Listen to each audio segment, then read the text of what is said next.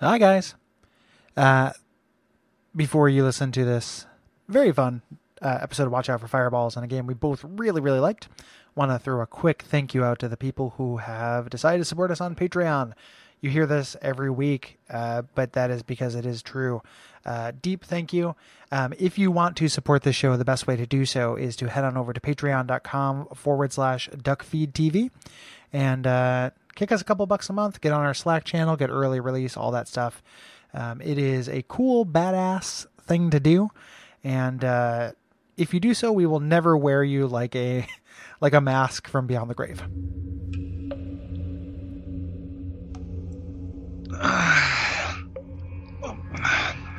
Wait a minute. Where am my chest. What happened to my chest?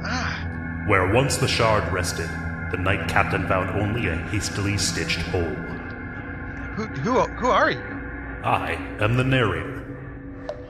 I never had one of those before, but it doesn't matter. I feel wrong. What is this emptiness? You're thirsty? Did you do this to me? Step outside and find out.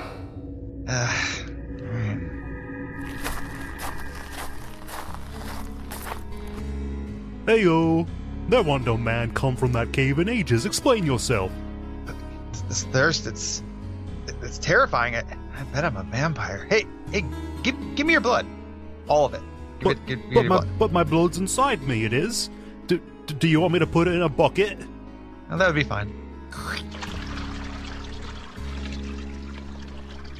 So the lowly peasant put his blood in a bucket, and the shard bearer did drink of it, but did not feel sated. Oh man, what's wrong with me? I drink all the blood, I lick the bucket, but I still feel empty.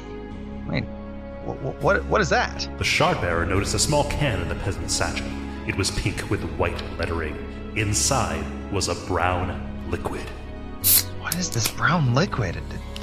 Air escapes when I pop the top.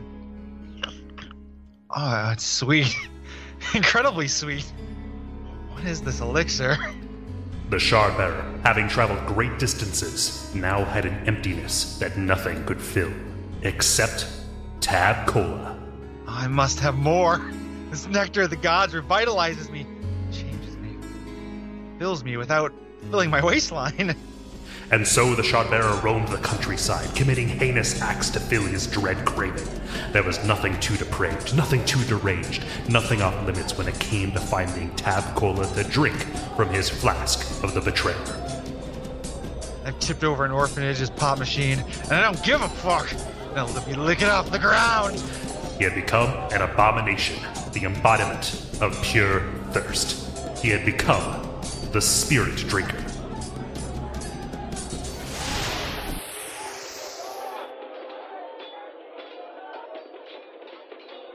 So, what do you think?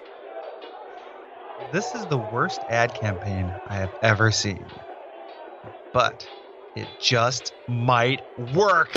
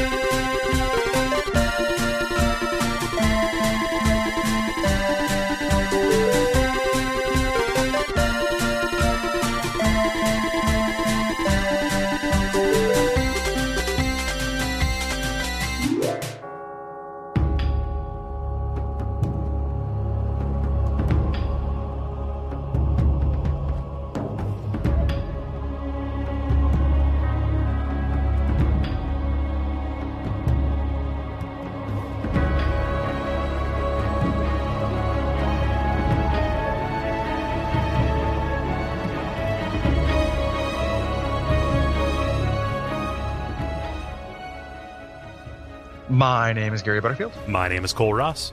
And you're listening to Watch Out for Fireballs. It is our Retro Games podcast. And this week we are beginning our discussion of the Mask of the Betrayer, which is an expansion pack for Neverwinter Nights 2. And it was developed by Obsidian in 2007 for the PC. This is like our first 5-part episode. Yes, with, it is. the If you count the appendix, it was not planned that way. It ends up working really well because Neverwinter Nights 2 ended up being noteworthy. And acts as a good prologue for this, especially for comparison and contrast.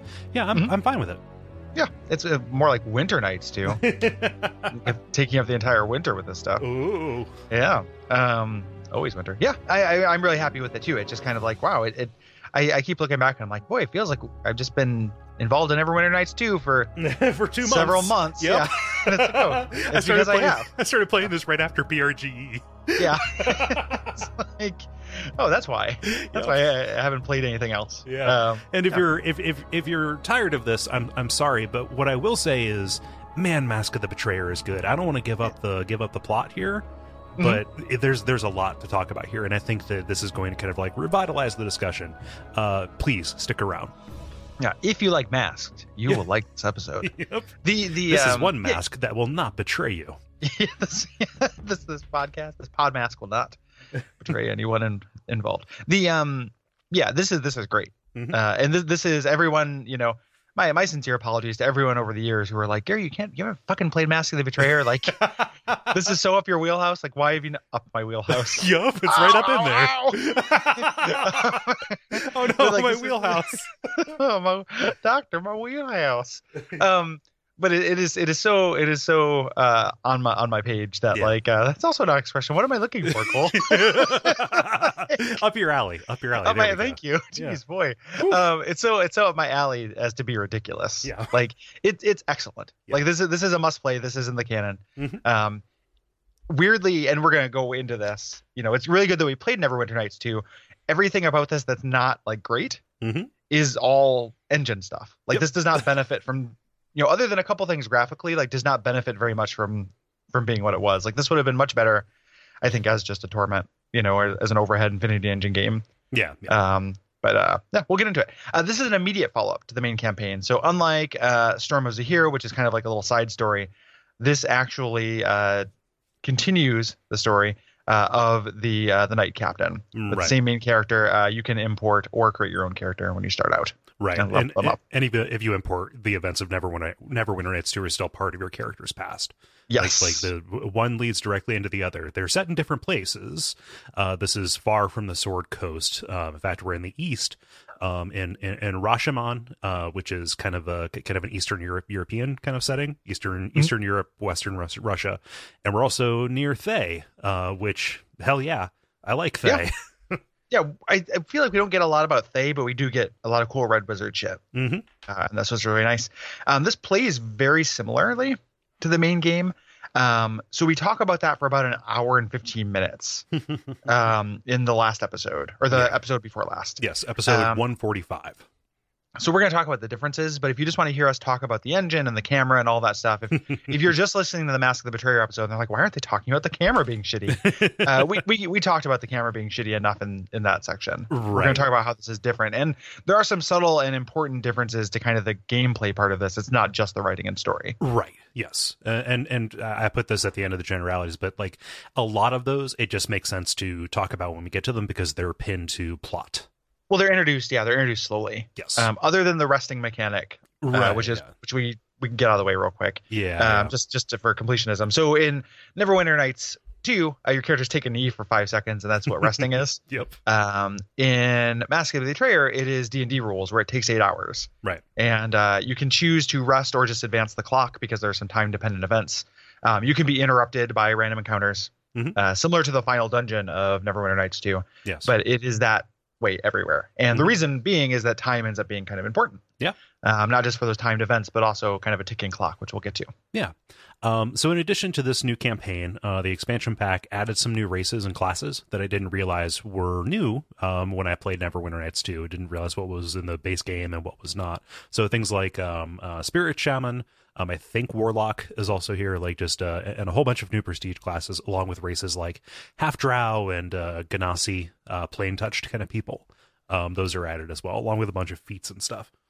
I think Warlocks were in the main game because that's what. Shit, yeah, that's what Amadro is. Yeah. They introduced some classes, and if you play just Neverwinter Nights, you get the gold version. You can play with those classes in the base game, which is pretty cool. Yeah. It also adds this is where strategy mode came from. Yep. What the fuck? Yeah, it's that was not introduced in the game, so that is it didn't end up being the way that I ended up playing through, but I wish I had gotten used to it instead of what I did instead. Yeah. No. So with that being the case, I'm just the entire first episode, I'm like, man, I don't understand why people had such a problem with this. Like, strategy view is kind of okay. If you just had exploration and character mode, God, how did people even buy Neverwinter 2 without that? Huh? Yeah. Well, I mean, like I went through it with just character mode. Like you can make it work, you just had to fiddle with it a lot. Yeah. And it's never great. Mm-hmm. And this is it's a very strange decision not to have a mode that emulated Baldur's Gate in some way. Yeah. Initially, and that's like these games, this middle period BioWare stuff, is very strange. Like I understand it's not developed by BioWare, but blah blah blah. Of that same line. Mm-hmm. Yes. So this is this is an expansion and like kind of an old timey PC version, like a DLC, like extra level thing. This tells a very cohesive story, and it reminds me, actually, like speaking of this kind of lineage, it reminds me a lot of Dragon Age Awakenings. Yes. In that it is like this is a much better story that has almost everything I was missing from the main game, and is limited to a few locations. It's like this is much shorter. Like I don't know what the play clock is. It's like 18 hours or something like that. Yeah. It's or even maybe a little bit less. It's like 15 hours. It's not very long, but it tells like you go to the same places. It's much more contained and personal, and therefore better. Yeah. But it doesn't lack for like epicness or scope, right? No, it's just like a personal epicness, though. Yeah. It's great in that respect. Like it doesn't, there's not like this big world-ending threat that's so abstract. It is a world-ending threat that somehow the game is about getting to know it. Yeah, and that's the best. Like that's see the recent Bonfire Side Tasks where we're talking about the end kind of antagonist being something that you get to know through the whole game, and that being a really strong structure. Yeah. And there's a little bit of that. They introduce that kind of clumsily in the main game, when you start learning the backstory of the Shadow King or the Lord of Shadows or what have you. But here it is you're immediately tied into it.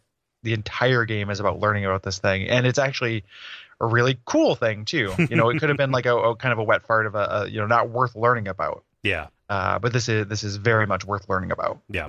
And this is also aided by having a much smaller cast.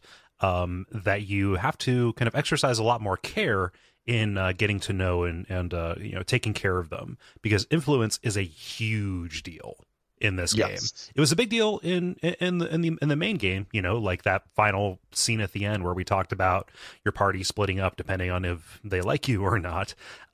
This gets down to like how much they're going to reveal information. It gets down to side quests that you're able to do. And there are times even where if you have high enough influence with somebody, they will step in and like help you with your checks. It just feels so much more integrated and cohesive. And man, this cast is really, really good. It's also, you get gameplay benefits. Like, so if you pump up, you'll get perks and your companions will get perks as well. So you get a mechanical reward. It does that kind of Obsidian Alpha Protocol thing of rewarding that. I don't know, when in the long enough timeline it would have to be for you to get a chance to play it, but Tyranny is great about that. Yeah. Yeah, Tyranny does that very, very well. And this does it very, very well as well.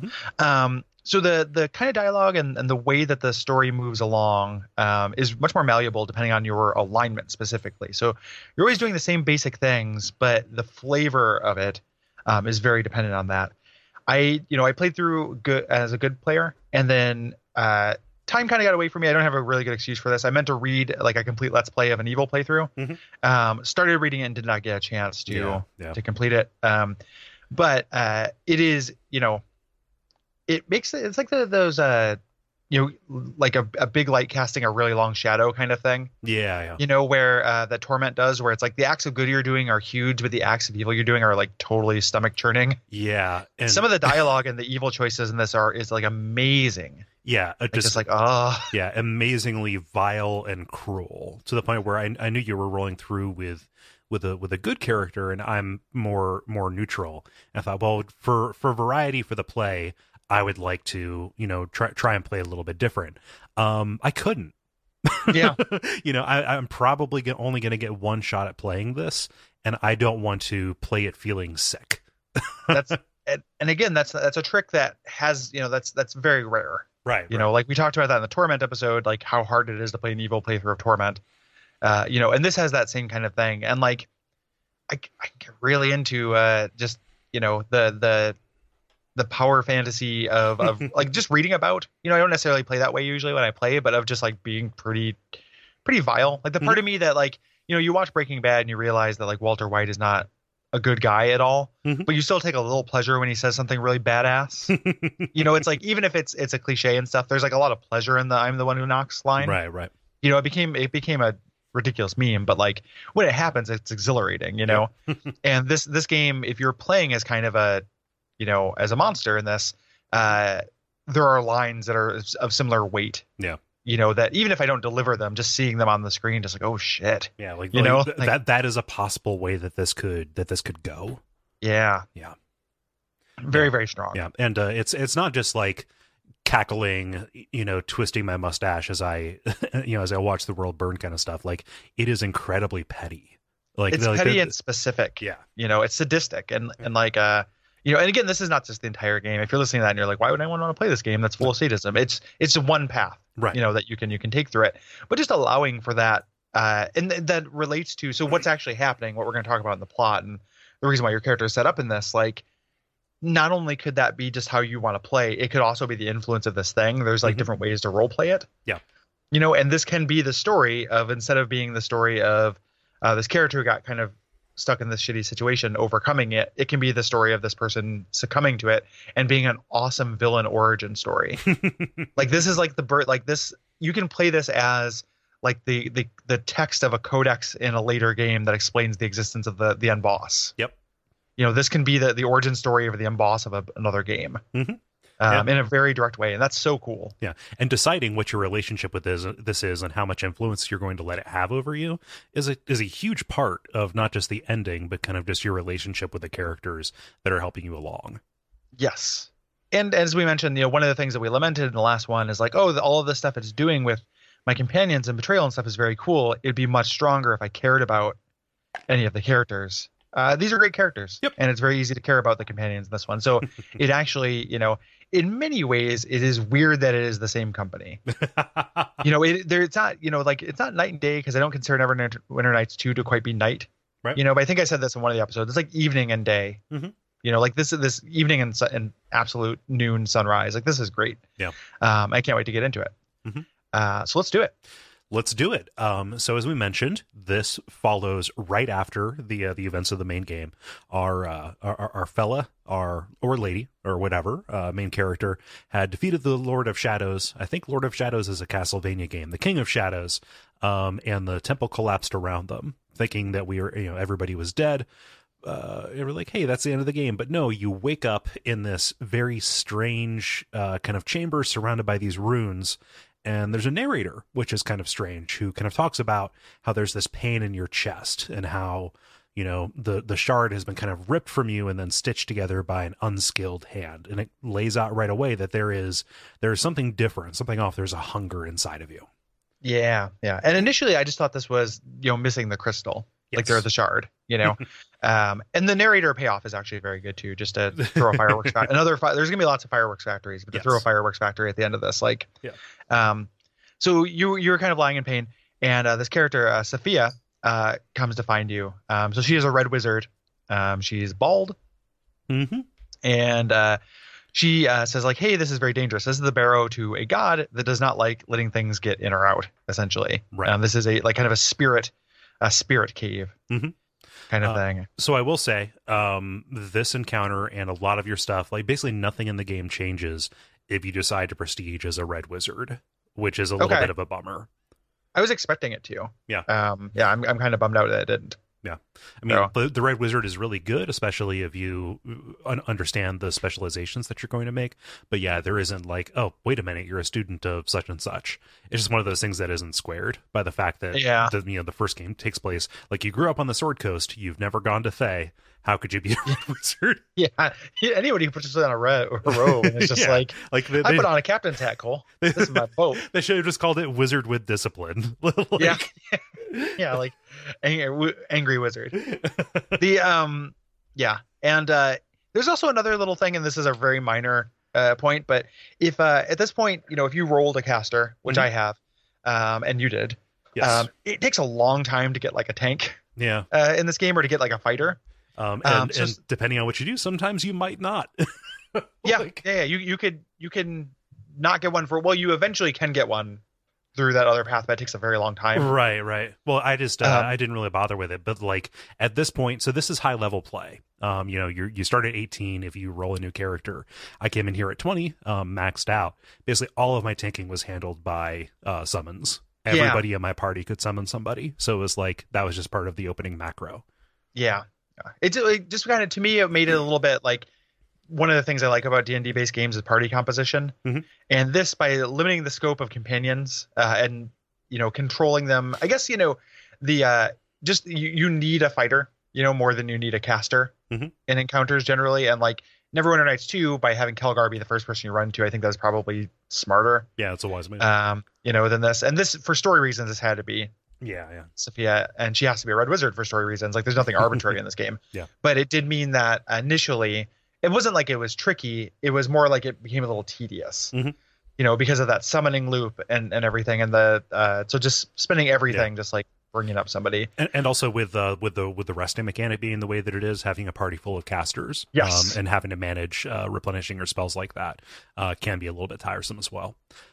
It's bizarre because they kind of shore up one of these little weaknesses. She can summon. She has a familiar who's different from most familiars. His name Kaji, and he can talk. It's like a little gargoyle homunculus, and he has some basic rogue abilities. If you don't roll as a rogue, or if you don't have knock, Kaji coming along, it helps you do those roguelike things. However, that doesn't really show up too much. And you can't. There are locks you won't be able to unlock with Kaji or with knock. That you have to have a high level rogue to get through. And if you don't roll one, you just don't get those in this game, really, which is fine. Kaji has a really annoying voice. Yep. And Kaji is this kind of shows this is actually important. Sophia can make these kind of constructs, like she can make these kind of golems and stuff, and that turns out to be relevant to her background. Yeah, we don't know that yet, but she's a specialist, I believe, in abjuration or transmutation, one of those two. So as you're kind of heading out of here, with her, she's kind of like, hey, trust me, come with me. You confront this wolf, and so this whole barrow. And most of Rashomon is kind of filled with these animal spirits, right? And this wolf comes up and says, hey, there's a beast god above. And then as this poor little pupper's talking, out from above you comes this incredibly cool-looking eldritch beast that kind of like pops out of your back, has like tentacles and legs and stuff. Looks like a cross between like an insect and a squid almost, or something like that. It's like a centipede on its back. Yeah, like it just and this is surprising and weird. When this happens, like I went into this, I didn't know anything me about this game, and that's a really cool way to go into it. So I guess that now is the time. Like, I know there are people who will never get over the interface and Neverwinter Nights 2 to play this, but it is highly recommended. If not, you're just gonna listen to us talk about it. That's fine, but. This was a cool surprise, and there are many. Yeah, because that emptiness isn't just it's not just the absence of the shard, which you've had in you for your entire life. No, it has something to do with this, and this beast emerges to kind of devour and obliterate these spirits, right? Yes, and that plays into the cosmology that, like, this gets explained kind of slowly, but initially this idea that you were actually taking this thing's essence or soul and just getting rid of it. Things in D&D, when you die, you go to different planes. There's an afterlife, right? In D&D, and essentially, so you're eating its soul, right? Like, it doesn't want to use those terms, but you're literally just making it as if it never. That's the only way to have oblivion, right? And so it is a tremendous violence that you're visiting upon things kind of not on your of your own volition a lot of the time. In addition to this, when you wake up, you're weakened. There's like something wrong with you. Obviously something's wrong with you, but your stats are diminished as well. And it's going to be like that for the entire first chapter until there's a big new mechanic introduced in chapter 2. And the just seeing the Spirit Eater thing pop out, and a couple other parts in the barrow. like it's immediately signaled that this game has art direction in a way that Neverwinter Nights 2 didn't. Yep. Like Neverwinter Nights 2 is a very like generic fantasy set, and that was intentional. There are some weird kind of like when you find the first slab with the bear skeleton laid over it, like there's some kind of weird little set pieces and stuff, and they crank that way up. Yeah. Later on, where it's like, oh, we can make this just because we don't have tons of polygons, we can't make this super high fidelity. Art direction is a thing. And like this is the game that remembers that, and actually you kind of move through some pretty cool environments in this game. It feels like because this was an expansion, they didn't feel it didn't feel necessary for them to make everything out of assets that could be recombined in the creation in the engine. Aurora. Yeah. So like there's like a giant plinth with a bear skeleton laid out on it. I can't imagine that fitting into too many settings, but like they saw fit to put it in here because of the story they were telling. That just makes me that those bear skeleton things, like, and this isn't even a thing for a short story, but somebody's like a hunter and they have a bear skin rug, and then they wake out the next day and it's it's like their rug has been replaced with like a skeleton rug of the same type. It's weird. Because skeleton rug would just be a sculpture. Yeah, a sculpture you can trip on. Yep. So you eat this wolf, and Sophia is obviously kind of horrified and confused by this. It's very quick that like she's saving you. She has your best interest in mind, but she doesn't know the full picture. Right. We run into, there's this kind of weird, this feels like a dangling thread to me. Yes. There is this ice elemental you run into, and it's guarding this treasure. And Sophia says, hey, it says, I was put here kind of through a geese. I just need, somebody to command me to do things. I need commands. You can be my master if you want to be my master. And Sophia's like, don't do it. They'll betray you. They're flighty. But you can just do it and nothing happens. Right. This is how you avoid a fight so you can get an offering to burn later. Yeah. It's also, you never want to summon this thing because its particle effects it will get in the way of your camera and make it hard to see anything. Yeah. Even from above, even when I went to strategy mode, like there's just like, it's just a big collection of icy particle effect things. Yeah, gross. And fog, so it's like very hard to do anything with this ice elemental. Yeah. It was also weaker than elementals I could summon on my own. Yeah. This is a weird disconnected thing.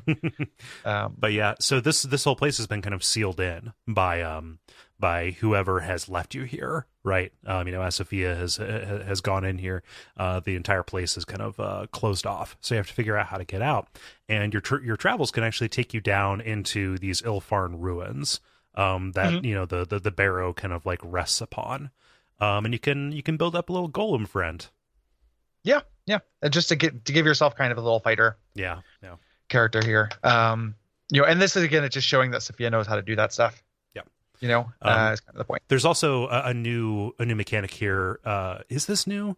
So when you kill anything, you get spirit essences, and these can be kind of put into an enchanting satchel, and you can use those to enchant weapons or armor. Depending on how many you put in, what the strength are, it affects the modifier, the +1, +2, and depending on what spell you cast, it gives it an elemental affinity. For the way this game hands out these spirit essences or lightning essences or stuff like that, I never had enough reason to do that with my stuff. In fact, gear in this campaign felt almost entirely superfluous. Yes, it felt like it was training to do for like PvP or something. Yeah, it's really high level. Tons and tons of really amazing gear. You can make really amazing gear through this crafting system, which is not in the main game. This is new. Right. This crafting on the go thing through this kind of spirit bag. It's kind of neat and deep, but again, it's unnecessary. If you're playing on like hard or something like that, there's probably is a contingent of people who if you weren't just playing on normal, you would need this. And then also, and this is, in full disclosure, you have a companion limit of 3 and there are 4 companions in this. I cheated to have all 4 companions with me for dialogue stuff. Oh, which, shit, yeah. Tilted so it was, that's part of the reason why I felt like I didn't need the equipment. I felt comfortable with it. I was playing for story, not for combat. Yeah. I wish I would have done that. This is new though. Essentially everything drops these spirit essences. They can be forged into better ones. They start as kind of unrefined. You can refine them, make them fine, pristine. There's this, and then you can add them to weapons using an item in your inventory, and then name the weapon. So I made myself you start with, if you import a character, you start with everything you had on your body, not everything you had in your inventory, and you lose the Sword of Gith, which you will probably have been your weapon at that point because you were smashing that crystal at the end of Neverwinter Nights 2. So I was like, okay, I need to make myself a crossbow. Let's throw together some frost shards and make myself like an icicle shooting +3 thing. So I did that, but it is largely opt out.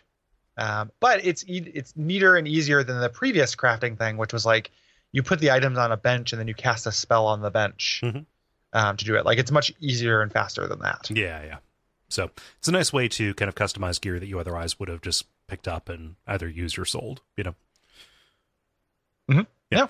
There's another story beat here. So Sophia is hearing voices. She kind of has these voice attacks as she gets here, and she screams, "Hey, leave me alone!" It's really kind of intense. Yeah. So she's hearing voices, and this will pay off later. Put a pin in that as we ascend to the surface and fight Oku, the bear god.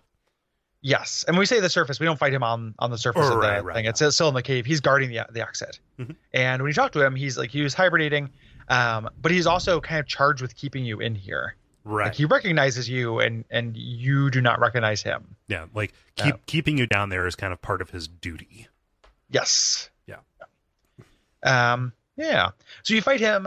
It's just kind of a tough fight. He summons tons of these badgers and other spirit animals and stuff, and you don't have a tank at this point, which is kind of tough.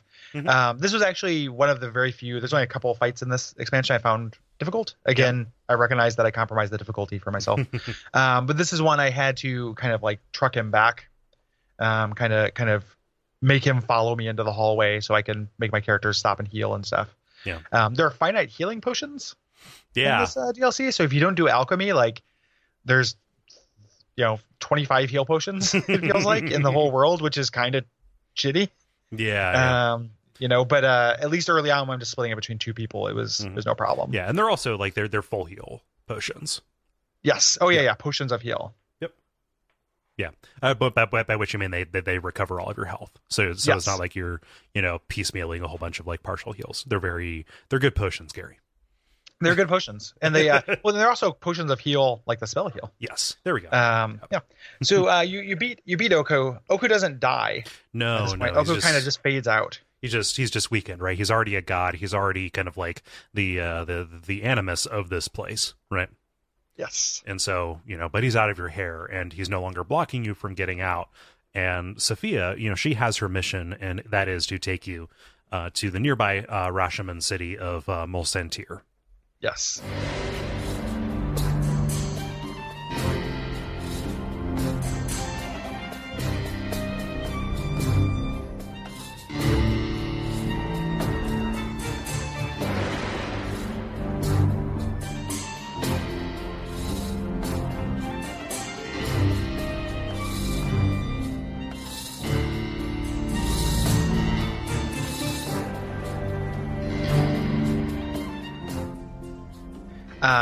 And to her aunt, yes, Leanna, who will know, essentially, just like she's the one who sent me to have you to go grab you. It's her mother who sent Sophia to go grab you, and she said, "Hey, go meet your aunt in Rashomon." And she presides over the Veil Theater. Yes, she comes out. She changes her robes because red wizards are not well liked here. Right. So it's a big suspicious city. When I say big, it's not like a huge city. It's not multiple screens. And it's actually kind of cool that Molsentir is kind of it's like the urban center of this. This is the city, and it's more complicated than it looks for a reason we're going to get to after we go to the Veil. Yes. Yeah, very much so. And you end up, there's like a dungeon in it as well that isn't like the dungeon you go to 3 times, in the game, that keeps getting deeper and deeper. Yeah. There's a huge sense of restraint. I didn't try to wear the red robes and see if anything happens. I'm kind of curious about that. Yeah. So you get in there. I'm gonna skip over the stuck wagon guy because he just ends up being a really good really good merchant for you. If you manage to help him, and you get to the theater and things are already bad because even though a red wizard came to rescue you, it turns out there's trouble in Thay, as there always is, and another red wizard, a necromancer, is here. And has killed all of the homunculi that were kind of like posted up here. Yes. Yeah. And they have these gnolls with them as well. You end up fighting these guys. It's just a fight when you go into the thing. It's a big caster battle in a theater. Like they're all posted up on the stage. You fight in this set like 3 or 4 times, and it always feels great. Yeah, it's a pretty cool place to fight. And if themes like you're fighting in a theater, masks. Yep. Okay, we get it. And when you eventually defeat them, you talk to one of the survivors of the theater troupe. Mm-hmm. I think is the person who tells you that Lyanna, if she escaped into, she has this mirror that goes into the shadow version of Malsantir. Yes. And everyone knows about the shadow version of Malsantir. Like, it's not like a secret to this place. It's very strange. Yeah. It's just accepted that our city is twice as big as it appears. Yeah. And so, she says like, hey, you can, that's probably where she hid. You go back into her back room, into the shadow version, and everything is monochrome. Yes. Everything turns black and white. This is sweet. I love the plane of shadow so Me too. much. Me too. It's just, and again, it's art direction thing, right? Like just making it black and white isn't that impressive, but it's an artfully motivated choice, and that's important. Yeah. So when I said that, I love the way it's implemented here. I just like the idea of the plane of shadow in general. Oh yeah. that is one of the cooler overlapping planes in D&D. Fuck you, astral plane. I've got shadow. Yeah, it's pretty much like the underneath or whatever, the upside down. Yeah. It's it. So you head in there and it's a little bit different. Initially it's the same, but you walk into the next room and there's an operating table. Yep, a big bloody operating table. And this is a cool check. Like you can go and examine it, and if you touch it, like you get kind of this flash of memory. And like in order to stay in this flash of memory, you have to pass a constitution check because you're remembering something terrible and painful that is happening to you, that had happened to you on this place. So this is where the deed was done. And this is the very first thing that signals that this is going to be like torment as hell. Yep. Because like you touch this thing and it's like, do you want to recover the memory or suppress it? And you try to recover it. There's a check. And if you recover it, you get some flavor text and some experience. And that's, what happens in torment all the time. Mm-hmm. Yeah. Essentially the memory is just being operated upon, like crudely. Yeah. Being vivisected. Yeah. Yeah. So you walk back out, and this time, so you're in the shadow version. This time you're on the stage, and you're fighting another red mage. This Kai Kamoon is a very bad student, a real underachiever, a real Beavis and or Butthead type. Yeah. Who is standing over Lennia's charred corpse. And Lenia was not killed. She killed herself. She self-immolated so that nobody would be able to get her and use her against Sophia's mom, who is the headmistress of the Academy of Shapers and Binders. Yeah, and this is played up in the dialogue here. Yeah. So he tries to let Sophia think that he killed her, and there's some history between them as well. Yeah. Either like this romance or this kind of jealousy, and we might have learned this before, but Sophia was a teacher, right, at for the Red Wizards, and we kind of learned that. So there's academy politics at play. Yeah. Here. I love it so much. Yeah, man. And when that pays off, that's fantastic too. That's a really great level. Mm-hmm. Yeah. Yeah. But now that the theater is cleared out, we need to get a hold of some of the actors who may have known Lenia and what she was working on, and might be able to explain what's with the bloody operating table in her back room. But all of these people are being, the actors are being kind of held by the witches that run Malsantir, this coven of 3. Yes, which is already very like cool as a setting thing. Mm-hmm. So in Malsantir, it's kind of this matriarchy of 3 of these witches. Like witches have this kind of power, and everyone is kind of scared of them, but also ruled by them. And they're not, they're fairly benevolent, and it kind of expresses this flavor, this kind of Eastern European superstitious Baba Yaga kind of thing. Yeah. Initially, which is really great. Mm-hmm. These 3 witches that show up to you, they're pissed. Mm-hmm. As I mentioned, like because you've angered the spear spirit, and they're like, hey, he has a host of spirits outside. Yep. They're amassing at our gate, dick. Yeah. of ghost bears. Like there's a bunch of ghost bears. So already you're fighting ghost bears, and the this is your mess. You clean it up. They just want you essentially. Like you go out there and you will die to them, or you will fight them off. Right. We're not going to deal with this. If you need help, They're probably go to the prison and do some conscripting. Go grab some men for the Night's Watch. Right. Essentially. Yeah. Can I say how great it is that like, so it's ruled by witches, but that's not the problem. Like, they are benevolent. They run this city. People here seem to be happy, if not superstitious, right?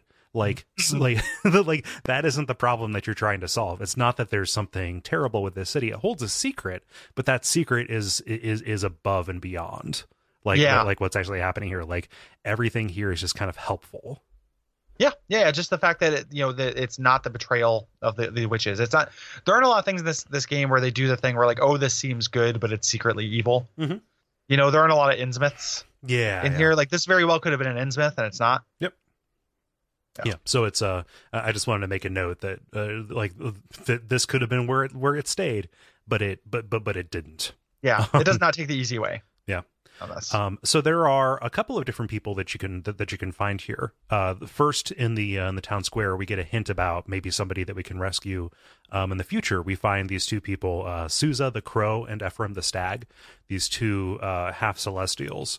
They're part of the menagerie. Yes, they're the menagerie. Like they're like it's like a. You don't really know exactly who they will talk to you a little bit to kind of tell you their whole deal. It's these Celestials, and they have this kind of crusade. Yeah. This mission that you don't get all the detail about yet, but actually will turn out to be hugely important. Like this, I was sure this was just like, oh, this is a colorful little side character, and these guys got wings. That's weird, but no, it's hugely important. Yeah, no, but they have a sister who's kind of apostate. She has gone to the Death God's vault, wherever that may be, and she has gone there to learn about the betrayer. And so that's cool. Like, hey, that's in the title, but even on its own, like, to learn about the betrayer. Yes, tell me more. The Death God's vault. Hook me up. Yeah. But we can't get them yet. First, we have to go to the prisoner. Well, we get the mission from her, or from the menagerie. They say rescue our sister. Yeah, go rescue our sister. Like, if you can find her, we would greatly appreciate it. They offered like that, like they bind themselves to your service if you do it. But like they say, hey, we'll help you with these ghost bears. Yeah. So instead, you go to the prison to do some conscripting. Yes. And there are two characters initially. There's kind of this like an old woman runs the place. Yeah, she's the jailer. There's an old lady jailer for some reason, and then there's two kind of prisoners that are just there to kind of make jokes. Yep. And it's essentially just tell you to fuck off, like just like die fighting ghost bears. Yeah, they know what you're there for. They don't want any of it. And if I remember correctly, they're like both people who would be really good party members. Yeah. Like it's like a half-orc barbarian kind of guy, and the other one's like a cleric or a thief or something like that. Yeah. And they will not. And there's some there's a decent amount of little flavor dialogue to them. Yeah. But you go to the third cell, and this is where you meet Gan. Yep. Gan's really interesting. This is a great character. Yeah, Gan, MVP. Yeah. Gan's very good. Yeah. He's probably my favorite companion as well. Oh yeah. Yeah. So he is a half hag. Yes, a hag spawn. A hag spawn, and he differs from other people who might share that designation because he is very, very attractive. He is a pretty boy. He's got long bangs, and he's also quite literally a walking wet dream. Yeah. Yep. He was put in jail for invading too many women's dreams and like straight up macking on their dream spirits. Like macking on them. It's not like this is not gross and rapey. Right, like, right. He's not doing like Ghostbusters. Right. It's not like the ghost who sexually assaults Dan Aykroyd in Ghostbusters. Right. Yeah. It's not like that. Yeah, I never considered that it might be gross. Like he is a dream Lothario. Well, yeah, everybody wants him. He's just a very attractive character. He's very charismatic. It plays into his class. He's a spirit shaman, which is a new class that was introduced for this. And they're very cool. Yes, it is a cleric that uses the same rules as sorcerers. It's a druid. They use the same rules as a sorcerer. Yeah. Yes. It's spontaneous magic is what he casts. So he doesn't have to repair stuff. He has many more casts. He doesn't get high level spells at the right levels, but he's incredibly versatile. With this, like a druid ought to be, but without the restrictions around a druid. And he's also spec'd as an archer. Yes. And again, I wanted a fighter, but at this point, he's also it's very useful to have him. You can kit him out with some medium armor and a spear, and he ends up working pretty well. I kept him as a caster again because of the aforementioned summoning, and he can summon as well. But he's really useful as an archer because you are overloaded with elemental arrows. Yeah. And he also, on the way out, so he agrees to this whole thing. And the way that his, the way that you increase his favor is really great. Yeah. Because like I had a lady character and I was just like, oh, this guy's like super hot. Like I'm going to, let's pursue this in-game romance. Yeah. Let's see what happens. Cause I'm playing for the show and let's see what happens if I get this hag boyfriend in this game. And the what he responds to is it's not like flattery. You have to like kind of like give him shit. Yeah, like you have to show that you have teeth or that you have wit, right? Yeah, like wit is what he responds to. Yeah, he wants somebody to like a verbal repartee because he's so used to women just like flooding their basement and throwing themselves at him. Yep. Like he wants somebody who can like meet him on an intellectual level. Yeah, and even so, I played as a male character, and I was like, oh, I want this guy to be my buddy. He seems like a really good asset. He's funny. He has like I don't know who Avalon wrote in this. Who Chris Avalon wrote, but like if he feels like a Chris Avalon kind of character. But I was like, oh yeah. And because I played as a, kind of like a sarcastic piece of shit, I was like, okay, well I need to play my character. And when I saw influence plus 11 for insulting him, I'm like, yeah, we're going to get along just fine. Yeah. It's real good.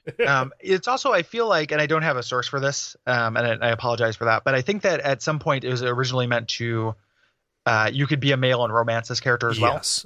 Originally, both leads were supposed, or not. Yes. Yeah, but both supporting characters, Gan and Sophia, were supposed to be bisexual, so you could have a choice between them.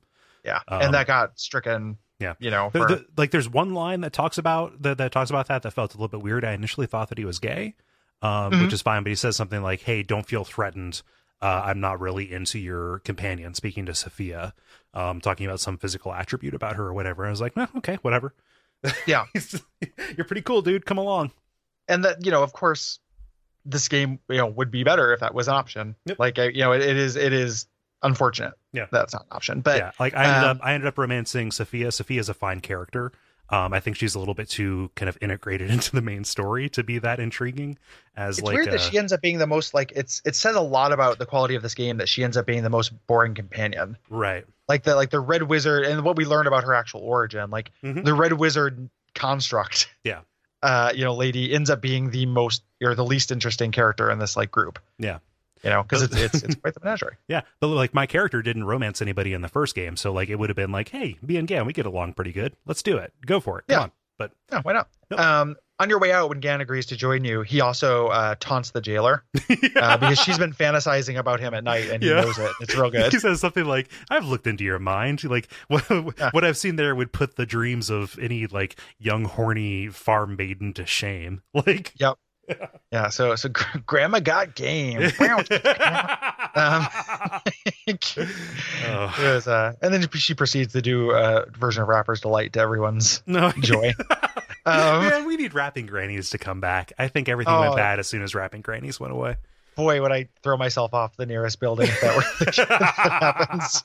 I hate Rapping Grannies so much. Rapping Grannies and Dancing Babies. I hate Rapping Grannies too, but I can't help but notice the pattern. Well, Rapping Grannies 2 really deep in the lore is the thing. Like I don't actually think that as far as sequels, it's kind of maligned. Yep. Rapping Grannies 3, Leprechaun in the Home. That was a little weird. Yep. They're running out of things to rap about. The grandma was already dead. Mostly just like a 2-hour real-time shot of her coffin with a gnome like slowly jerking off into it. Achieving climax right when the credits hit. It's a very weird movie. Went a real arty direction with Rapping Grannies 3. Yep. They really shouldn't have tapped Terrence Malick to develop to direct. It was weird choices in that franchise. Yep. So you head out. And at this point, I was like, okay, I got to go. I'm still gathering companions. In order to get to the Death God's Crypt, you can head to the actual church. Mm-hmm. And this is kind of great, too, because like one, it's really big. So I'm like, oh, this is going to be a dungeon later. Yeah. It didn't end up being a dungeon the way I thought it was. And talk to this priest of Kellamore. Oh, I didn't end up doing that. Tell me, book report. Oh, I'm pronouncing the name wrong. It's not Kellamore. What is that guy's name? Kellamvor. Kellamvor. You can talk to Kellamvor. You get some background on Kellamvor, and in this world, there was an old god of death, Merkel, Yep. Merkel, and then Merkel was displaced by Cyric, and then Cyric was displaced by Kellenvor 6 years ago in the canon of this game. Yes. And essentially, like he's a priest of this new god of death. He tells you that background, so you learn that.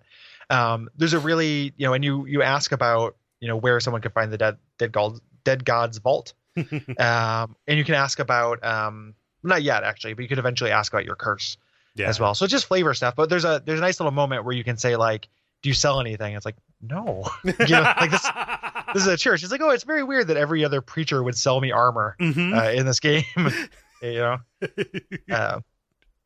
But that's how and then I was like, well, how do I get here? And there's a little bit of like, it's pretty minor, but there's a little bit of lack of direction in this game. Like I was like, oh, I don't know how to get to this thing. I'm just going to go around and talk to everybody. I forget who it is that actually tells you how to get to Shadow Mulsantir proper, because so far we've only seen the Shadow Veil. And you can't get out of the Shadow Veil. And when we say Veil, it's not the Shadow Veil, which sounds like its own thing. The Shadow version of the Veil Theater. Yes, there we go. Thank you. Yeah. But the trick is you have to be at certain places when night has fallen, and just the idea is that all of Rashomvir, but Mulsantir in particular, are kind of like placed upon this very thin fabric between our plane and the plane of shadow. Yes. Yep. And so these portals just open up when the sun is low. Before we go into that, just because it's a thing we can do you want to take a little side trip and talk about the Berserkers? Yes, please. Because this is a entire side content. I thought I was gonna recruit a companion here for sure. Oh yeah. I did this, but it ended up being later, and I really fucked it up because of some companion choices I made. So again, book report me. Yeah. So I also ended up fucking it up as well. Not fucking it up. I didn't do. So you come in here, and there's this Berserker Lodge here. It's the Ice Troll Lodge or something like that. Yeah. With this real cute little badger, a spirit badger that hates whenever you. you want. Yes, whenever this pays off. Did you get the payoff for that? Yep, I did. It's very good. So he runs around like nipping at your heels like the entire time, but it's a little tiny guy and it can't hurt you. It's very cute. You go in. There's tons of named NPCs in here, and tons of little like side quest things you can do. Like there's like 2 berserkers who are like facing their initiation, and one of them feels they're not brave enough, and you can encourage them. You do just kind of like typical, RPG side quest stuff. Yeah. But eventually you can say, hey, I'd like to join you. And they're like, what, you? And I'm like, yeah. And you go through a series of trials. Oh. There's an arm wrestling one where you test, and like it is obscene. Like I polymorphed into an iron golem and could not win it. So I've heard about that. Is that a dialogue option, or is that? It's not the polymorphing. Like I just did it. I just turned into the thing to boost my strength. But you have to have 25 strength to win it. Mm. And if it will, he'll wrench your arm if you don't win it. Okay. So you'll get like a debuff until you rest. There's a drinking contest, and then a series of one-on-one fights. Oh. And being a mage, one-on-one fights are hard, right? Because I don't have, and you're in a very tight circle. Like they all stand around you in a circle, so you can't really move. You have to use your first couple of rounds to either buff or summon. You don't get around. Oh, like wow. the guy is literally right in sword's length of you when you start. Shit. It's essentially like those things where they tie 2 people's hands together and make a knife fight. Yep. So very, very tricky. And like you could buff beforehand before you talk to the person, but even then with like a suite of buffs, I couldn't beat these. Yeah. So what I did, and this is what it sounded like you had ended up ultimately doing, is I couldn't do that. I'm like, well, fuck, So I talked to the person, and instead there's the option like, can I join you? But then there's another one where it's like, I want to challenge you. Uh-huh. And I was like, okay, let's do that. Like, fuck these guys. And then essentially just every barbarian all come at you. Everyone aggroes at once. Yep. This entire lodge, yeah. And it's actually not that, like, there are a couple of tough guys in it, but for the most part, if you have like a lot of AoEs, and I had Gan at this point and Sophia, so like I had lots of big AoE spells, so I could thin them out really good. You beat them, eventually, but this angers the badger spirit, which walks in, and the cutscene is amazing. Like, it's gigantic. Well, it doesn't come in gigantic. It comes in small and grows, right? If I recall right. So it's like, I remember there being a lot of comedy to this cutscene, and it being like this game's version of the lizards, setting the farm on fire. but he comes in and then goes and grows into a giant badger and can take out your guys in like 2 or 3 hits. Like he's the toughest fucking thing. It's a bonus boss. Yeah, I had to like summon things and then run away from him, so the summons would wear him down. Oh, and you only using had the benches Sophia, and tables. You only had Sophia and Gan at this point too. Yeah. So it was all about using tables and stuff. Yeah. But I mean, I could have come back later, but it's in my nature to like, if there's something I know I can beat later, like just use all my resources to beat it now, and it's stupid. I never should do it. You know, like, I'll use every single bottle cap mine I have to kill this legendary Deathclaw. Fuck it. You know, that's a real me thing to do. I did this much later. I forget if it happens in this episode or next, but eventually you can ally with an abomination, and the leader of these berserkers, the shaman, kind of finds out, says like, hey, I've got a secret about your curse, bring your abomination friend with you. And it's like it's an ambush, like a trap gets thrown. Oh wow. That's and then that's how the fight goes. That's real good. Yeah. But yeah, this that's just it's a weird little side thing you can do here. Of these whole berserkers, and it was for sure I was going to get a berserker friend. Instead, you know, I think one of the witches tells you how to get into, you know, to look around for places where the veil is thinner. Yeah, like in Veil Theater, but Sheva, kind of the leader, the one who shoots straight with you, as opposed to some of the others who are just constantly dunking on you. Yep. And one of them will sell you things. Yep. And then one of them is nice. It covers all 3 personalities. Yep. all 3 core conflicts. So you eventually find this little place where you can sneak through, and when you do, you go into Shadow Malsentir, which is again monochromatic. It's full of like literal shadows crawling around. Yeah, we fought a lot of shadows so far, but like they're just crawling through here, and it makes either resting or traveling through this place. It's like a little bit of a dungeon. Gary, I love a dark mirror of a place. Yeah, it looks phenomenal. Yep. And like, I mean, this is even before we actually get to the Death God's Vault. Yeah, which, like, boy, does that look like a ride at an amusement park I want to go on. You know. Yeah. So there's some of the houses that are locked in the main world are unlocked here. Right. Which allows you to do some cool stuff. The one that I went into a place that has some Death Knights standing over a corpse. This is a sorcerer who I think was trying to turn into a lich, and it summoned Death Knights to protect her, but she summoned the Death Knights first. They were still bound to her service, and she had like this huge revenge list. It's a really a nice piece of like kind of cliche environmental storytelling, but I really liked walking in on that scene of these Death Knights standing impassively over this corpse and only starting to attack when I tried to loot her. Well, and I also like the idea. It's a game acknowledgement of the fact that like turning into a lich is not a guaranteed thing. Right. You know, so like we just fight liches sometimes. Yeah, there's monsters.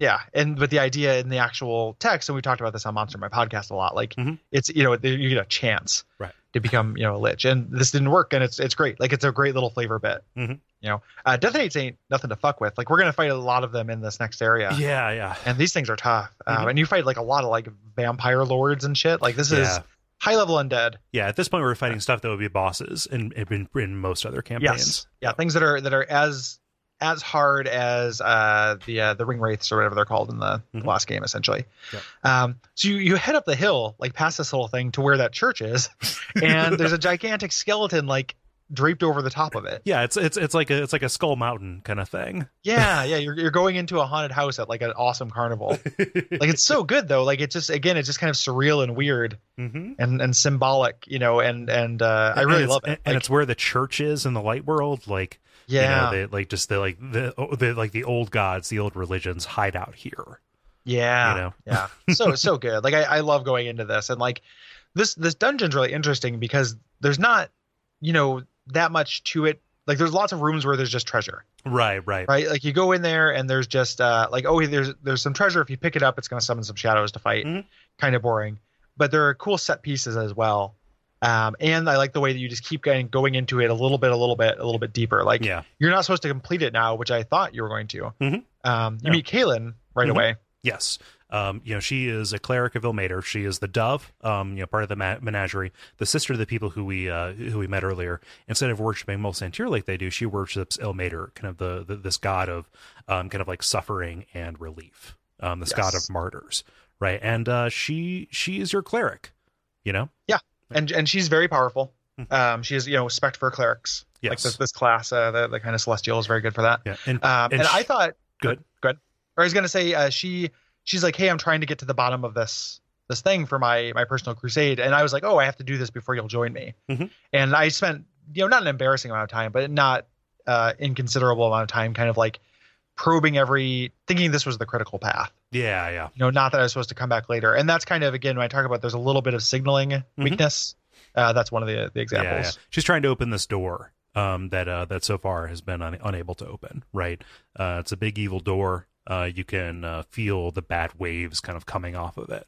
And she just kind of agrees to join you because she's been here contemplating this for a while. And forget if it's something about your curse or something about you, but she decides to come along. I like her personality. It took a very long time for me to get influence with her just because of the way that I played the character. Ultimately, in the main plot, I ended up kind of really sympathizing with her with her crusade and what she's trying to do. But she is, kind of a patience elemental, not like in the way Lobos is, but sure. Like she always speaks in this very calm, measured voice, even if you piss her off and bring up something that is like a real hot button issue.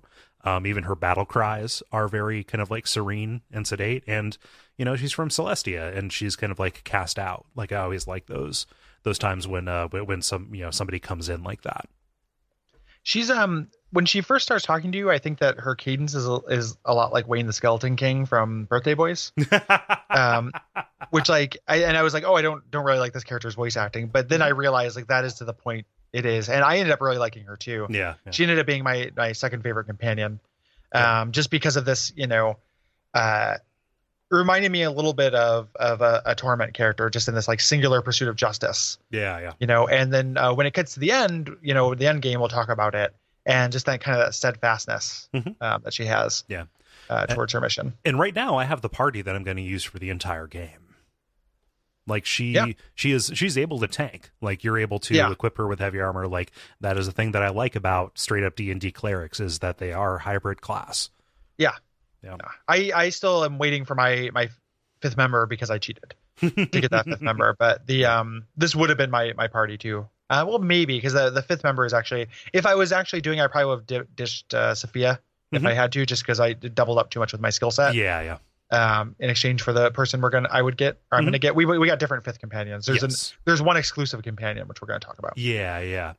But right now, having gone in and investigated this church and also kind of filled out our ranks, it is time for us to go and fight the bear god. Yes. You go back, you talk to the menagerie, and they're like, okay, as we said, we'll help you with this fight. And Keelan says, like, no, don't make them do this. This isn't their fight. I'll help you. Because, I think the reason why she joined you, I'm a little bit confused on that too. I can't quite remember. And it feels a little odd. I think she says something like, you say you will help her ultimately. It might be in exchange for a promise in the future. But you can get a lot of influence by letting her siblings not, release them from their kind of pledge. Right. Because I think they die in the fight. Oh, yeah, that's good. Yeah. So, and I was trying to get good influence with everybody. So let them go. And you go out of the city and there's just a host of spirits. Like it does this like pan of all these ghost animals. Yeah. God, again, when they choose to portray scale in this engine, it works very well. Yeah. Agreed. Yeah. And so like you go up and you talk to the spirit guide, you find out his name is Oku or Aku. I never heard him say his name, so I don't know. And you kind of ask like, hey, bear, what's the deal? And he says like, hey, I'm not here to kill you because of what you did or who you are. I'm here because of what you are. Yes. Yeah.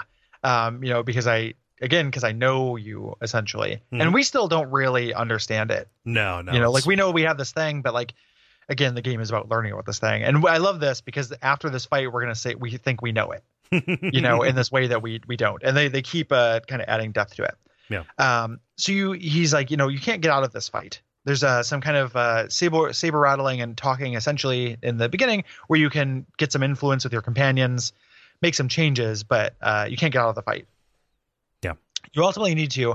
And Kaelin says that since he's a god, his strength is drawn from his believers.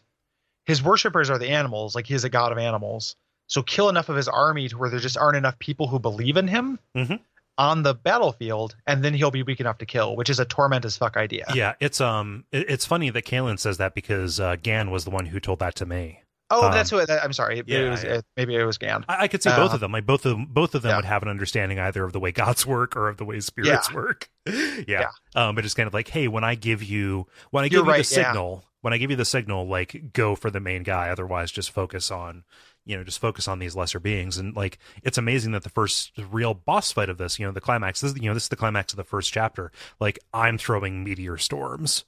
And like maximized fireballs and chain lightning and stuff like that. Like, I'm out here just wrecking shop. Yeah, they're killing lots of animals. Ghosts. They've already been killed.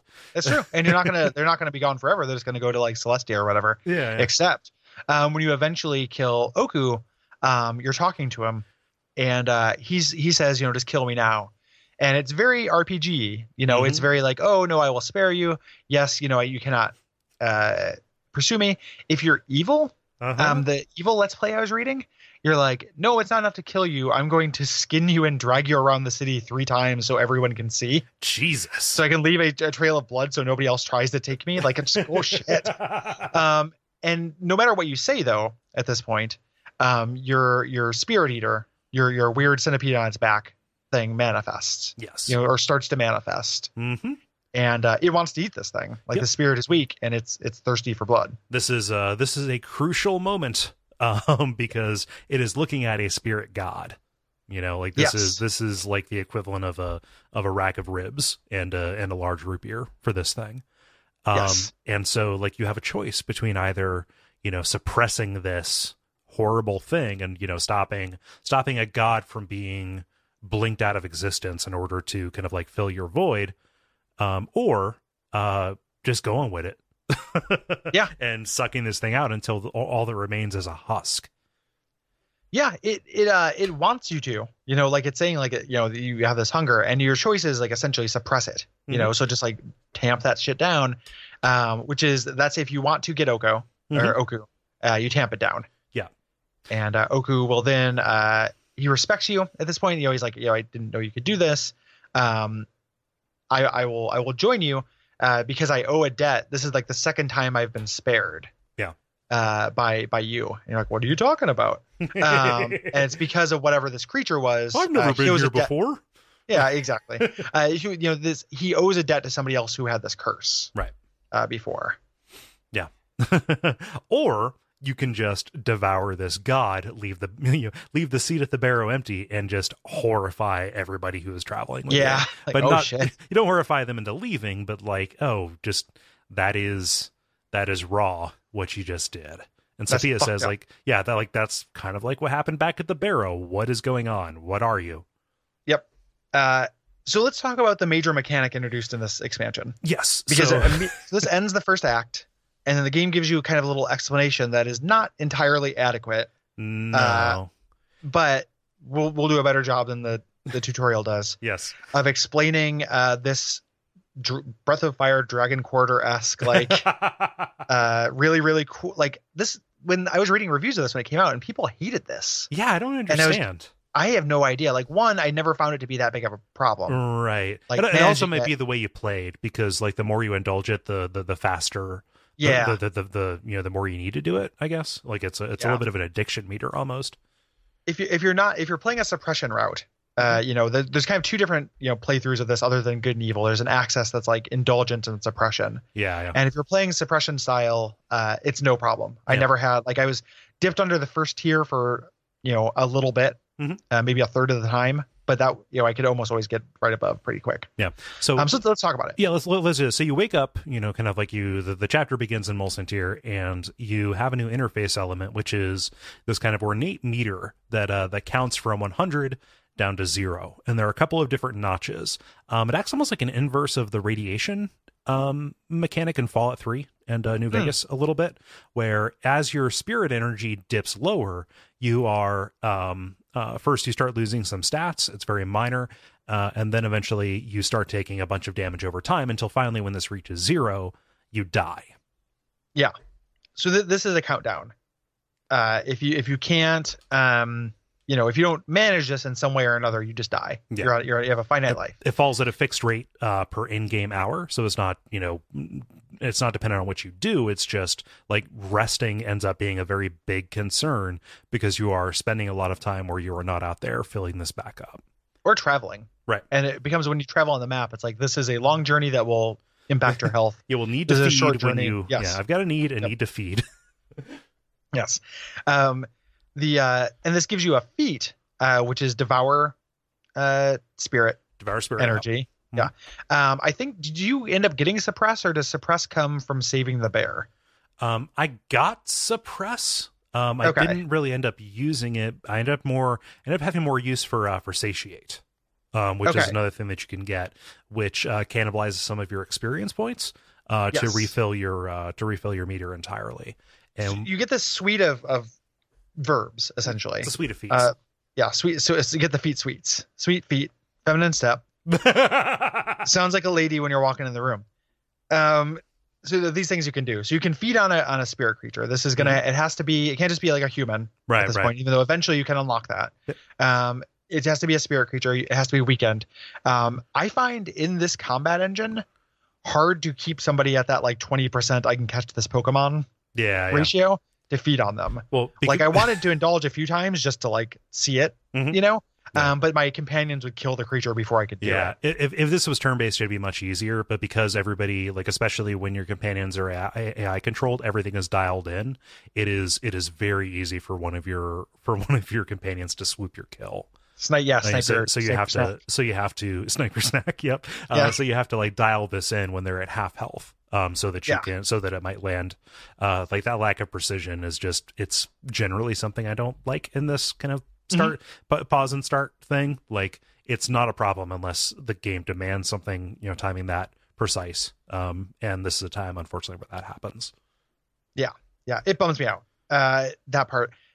Suppress means you have to have like a spirit around to do suppress successfully. And it's like you look at, it's very weird. Like the text for it's really clumsy, Yeah. but it gives you some of your energy back, kind of like taking strength in your willpower of not eating this thing that's there. Yeah. It's very like, wouldn't that be easier if I wasn't just like mouth watering looking at an elemental? Yeah. It's like a triple negative. So yeah, it's very strange. Like, so the way to use that is you want to have something around to make it effective. You make Gan or yourself summon a couple of elementals, and then you click on suppress, and your guy just kind of like flexes, and you get a little bit of energy back. Yeah. You can only do that once per rest. You can eat people as many times as you want. Yeah. And that's what I ended up doing. I tried not to eat people too much, but eventually like your suite of abilities and the number of kinds of people you can eat kind of expands. And that ends up working out pretty well for Your verb set expands in a couple different ways. Yeah. Which we'll talk about, because I think there is one that you didn't get through not sparing the bear that we'll talk about in a little bit. Okay. But you can do different things. There's also the one where you use your experience points. Yeah. Which at this point, like gaining levels kind of ceased to be fun. Yeah, and it's only like 25% of your given level. Yeah. Yeah. So and you only have to do it a few times. Like it kind of sucks, but epic level feats are neither, are not epic and don't really feel like feats. Like Right. stat increases. Yeah, and like I mostly use that to get new spells that didn't take up slots. Like I'll cast Hellball. Yeah. I'll give us something to my feet suite so I can cast Hellball. Yeah. Hell. I'm down with Hellball. So you can do that thing where you eat your experience. The counter side to this, the kind of like weird elegance to this mechanic, is that when you feed, it increases a stat that you have that's like hunger, insatiability, or something like that. Yeah, desire, or even I can't remember what it's called. It's a little meter at the bottom that's Yeah. like on the left is a human silhouette, and on the right is the kind of the silhouette of your crazy little devourer avatar. Yes. So the more you eat, the more you want to eat. Yep. So your spirit meter will go down more, so you have to eat further, which is a really kind of elegant mechanical expression of the slippery slope of giving in to this disease, this curse. And that's part of the story. We're going to find this out over the course of maybe even this chapter, I think, but like people who are touched with this, you're not the first, obviously. Like the ultimate fate is, they're hungry, they get hungrier until the hunger consumes them and they're left empty. And then it moves on to whoever's next. Yes. Yep. So this is now a thing you have to manage. Again, I didn't have that big of a problem with it, but I think that they made the good path a little bit easier, which is they should have made it harder. Like suppressing should have been weaker, I think. Right. Yeah. So like you're like, hey, what's going on? I just killed a god, or I just nearly killed a god. Like for realsies this time. And you go and talk to the witches and like, hey, we can't help you, but if you go to the Ashenwood, you can find this, storied fighter of spirit eaters, this Woodman. Mm-hmm. Yes. Yeah. And make sure that you kill Metal Man ahead of time. Yeah. Or no, Magma Man or whatever. Yeah. Heat Man. Heat Man. Yeah. Magma Man. Magma Man. Who are you? That's like 3 games later. Come on. Yeah, come on. I just played that game earlier today. I got like half the guys, but I didn't beat Heat Man. Oh yeah. Yeah. It's I just beat 2. Nice. So I'm excited to continue. So that's where you're on your way. Also, you learn about Magna, who is the dwarf actor. If you swing back by the veil, gives you the key. Lena has a secret room. Yes. In the Shadow Realm specifically. I love the conversation with Magda, because they only put on very like pretentious plays, just like classical, commedia dell'arte kind of stuff. And one of these conversations you can have with her is like, Gan comes in and says, you should write a play about, a handsome dreamwalker who goes around, and then like using dramatic tropes like completely undoes him. By really? That's good. Accurately describing like, no, he needs to be like insecure. He needs to be hiding behind something. He walks in dreams because nothing in real life is satisfying. Like, it's so on point and funny. That's real good. And Gan's like, well, it started with a good concept, but you ruined it. That's very funny. Yeah. I like that a lot. I bet you I know like from Twitter, like Avalon wrote 2 companions. Mm-hmm. If I have to guess, I think it is actually him and probably your exclusive companion. Okay.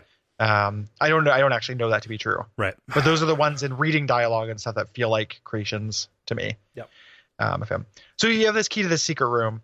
It tells you, a few days ago, Linnea actually burst out of her this portal. They were like covered in blood. And there was another Red Wizard woman there. Well, shit. What's that? Got to go investigate that. Yeah. So you head in there. It's this room full of different portals. There are 4 gates, 4 teleporters. Right. And a big dumb looking clay golem.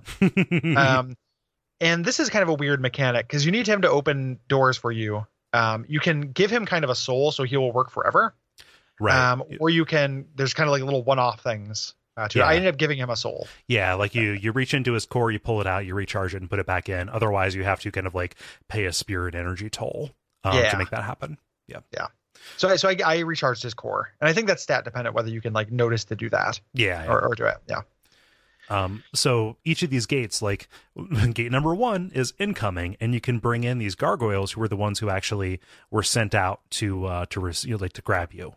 Yeah, some like the weird demon things. They're not precisely gargoyles. I think. I suppose. Yeah, they used to be people, but they were kind of like transformed, by the Red Wizard students who they helped, and so they're kind of like locked here. And they mentioned some of the fates of your companions. Like Helgar lived, Cora obviously died. Like they saw some of them. We don't know all of them, but like it's legit. They were there. They knew I was traveling with certain people. Yeah. So I love the parts where. Because the common wisdom is like you don't need to play Neverwinter Nights 2 to play this. I think that's true. I think that the benefit for having played it is kind of cool though. Mm-hmm. And especially the kind of ending. There's another little payoff thing that deals with those original companions at the end. Yeah. But this idea, being able to check in, and it lets you kind of rewrite things according to what you want to do. So I had the romance with Casimir. Okay. And it's not canon in there. It allows you to be like, there was one there that was dear. One of your options is like, oh, there was a paladin there. He was dear to me. What happened to him? Yeah. And there's another one where you can be like, what became of the paladin? Yeah. So it allows you to kind of do revisionist history and have the story you want from those characters. And it's going to play in. We're going to learn more about those characters, including a couple of them that have kind of major roles. Yeah. Or minor roles, but. At no point can you express regret over Grobnar dying. You do get to ask about him. Yep. But that's really it. Yep. And there are occasional like one-off dialogue lines, like we're gonna get to a place later where a forest is caught on fire, and you can ask, "Hey, was there a woman in robes who was like laughing as she was running away from it?" Yeah, where there was, which is right. I appreciate that. You can you learn about at this point the slumbering coven. Yes. Which I put that in my veins. Like that's I went way into that Dark Souls boss. In the sunken city, and they are related to your curse. Yes. You learn that. And this one you have a couple of different ways you can deal with them. Yeah, you can kill them if you want. Yeah, they were like, we've done a service and we never got paid by the original person to keep you here. You know, they ended up, I failed to check or chose the wrong option and ended up fighting him. Okay. Not too big a deal. But I bribed them because they wanted to take Lennia's remains and then just kind of like loot everything. What? Yeah, I forgot. Yeah, they want Lennia's remains. I don't want to do that because Sophia doesn't want that. Right. I didn't actually do this, but reading about it, the cool thing you can do is trick them into going into one. There's one of the portals is a disposable. Like an incinerator. It's a disposal. It's a door to the elemental plane of fire that you can trick them into walking into. Yep. That's real good. Yeah. So you can trick them into walking into the garbage chute, but I didn't do that. I didn't have the stats for it or something. Yeah. There's another one that's like inbound, and that's where you fight some gargoyles, I believe. Yeah, like you can just open this up. There's a mysterious fourth portal that you have to like know a destination to send it to. One where the person had been before. So that's a little bit of the mystery that we're going to be working to solve. It's like where can this fourth portal go? Yep, that's going to pay off. Yeah. Later. Also, when you approach the entrance to the village on your way out, presumably to either go find the Woodman or go search for the Slumbering Coven, which are your two little. This is the middle act nonlinear portion of the program that tends to be in these games. You run into this kid from the Hill Tribe, and he's risked his life to come to Milsanter, and he says, if you head to the Wells of Larue, my tribe know a lot about your curse. Like, hey, I know exactly what you are, and we will help you. Please come, and we'll give you some information. Yeah. So you have three different places, like major places you can go, but there's a way you can go back to the vault and get a little bit more progress. Yes. This locked door was available to us in the last chapter, but there was nothing to do with it. Yes. This locked door in quotes. This furnace. Yes. So you kill some Death Knights and get a key, and you get into this gigantic furnace where basically every worshiper of Merkel was disposed of when the change of power took over. It was, pretty much everybody who was here, men, women, children, innocents and guilty alike, just kind of burned in this horrible, horrible place. And there is a priest who is here acting as the one, acting as the like kind of the voice of reason, or the voice of like the communicating force in this in this kind of cavalcade of tortured souls. And so in order to find something here, you have to get like a replica Gith sword that is inside of the furnace. You have to clear out some of the you have to clear out these spirits, because otherwise they're going to keep you out. Gary, I assume you fought the spirits. So the reason you can come back here is because you have the Spirit Eater curse now. Yes, and you can activate it to do a couple different things. I taunted them to come out. Okay. So, and you end up fighting just a couple of them. No, actually, that's not true. So I think it's when you save the bear. At some point right around here, you get an ability that allows you to, instead of eating a spirit, like exorcise it. Yeah. Oh, you get that here, actually, is what it is. It's like it's a grant rest or eternal rest or something like that. That's what I ended up doing ultimately, but you still have to fight a couple of the spirits. Yeah, that's what I did too. But that doesn't. So that only exercises the old man. And well, you want to get the old man out of the way, because inside here there's also the child and the beast. Yep. Two characters that are in this, that have not gone insane, that are in this writhing pile of spirits in this furnace. Yep. That only you can hear and talk to. Right. Nobody else in your party can talk with them, because they are not touched in the way that you are. Yeah. And so you're talking to the child. He's I think that at some point he may have burned down his temple or something like that. And this is after you get rid of the priest who is trying to stop you from talking to them. Yes. Yeah. He's afraid of the beast and the child. Yeah. And you can get rid of him. Like we can grant him eternal rest. You can also eat him. Yeah. At this point. Okay. Yeah. The other way is to invite not only the child, but also all of these tortured spirits, the many, into the kind of like hollowed out husk of Akka that you're carrying around with you, And all of a sudden, you have a new companion, this gigantic, writhing mass of spirits, led by this small child who only speaks in something called Doom Tongue that everybody can understand. It's not a language, but people understand it intrinsically. It is subtitled kind of eco talk a little bit, like and it's like you, or like the force that inhabits you. It is a force of kind of like pure avarice and like self-indulgence. Yes. Yeah. This is an evil character, the likes of which we have not had in our party before. Like Bishop's kind of a dickhead. Mm-hmm. He was evil in that he's kind of like snarky. Yeah. This is like, pure evil. Yeah, this is like an amalgamation of murderers and like, killers and tortured souls and stuff. And the fact that nobody, so once this happens, it disappears ultimately. Like everyone sees it, then it says like I'm only seeing what I want to be seen. Disappears from everybody except for you. And everyone in your party is like, whoa. Something feels wrong. Yeah, something feels wrong. One of my favorite like touches of this, and I just read about this, I didn't do it, is that your companions are vaguely aware that this is with them, but they don't know. Yep.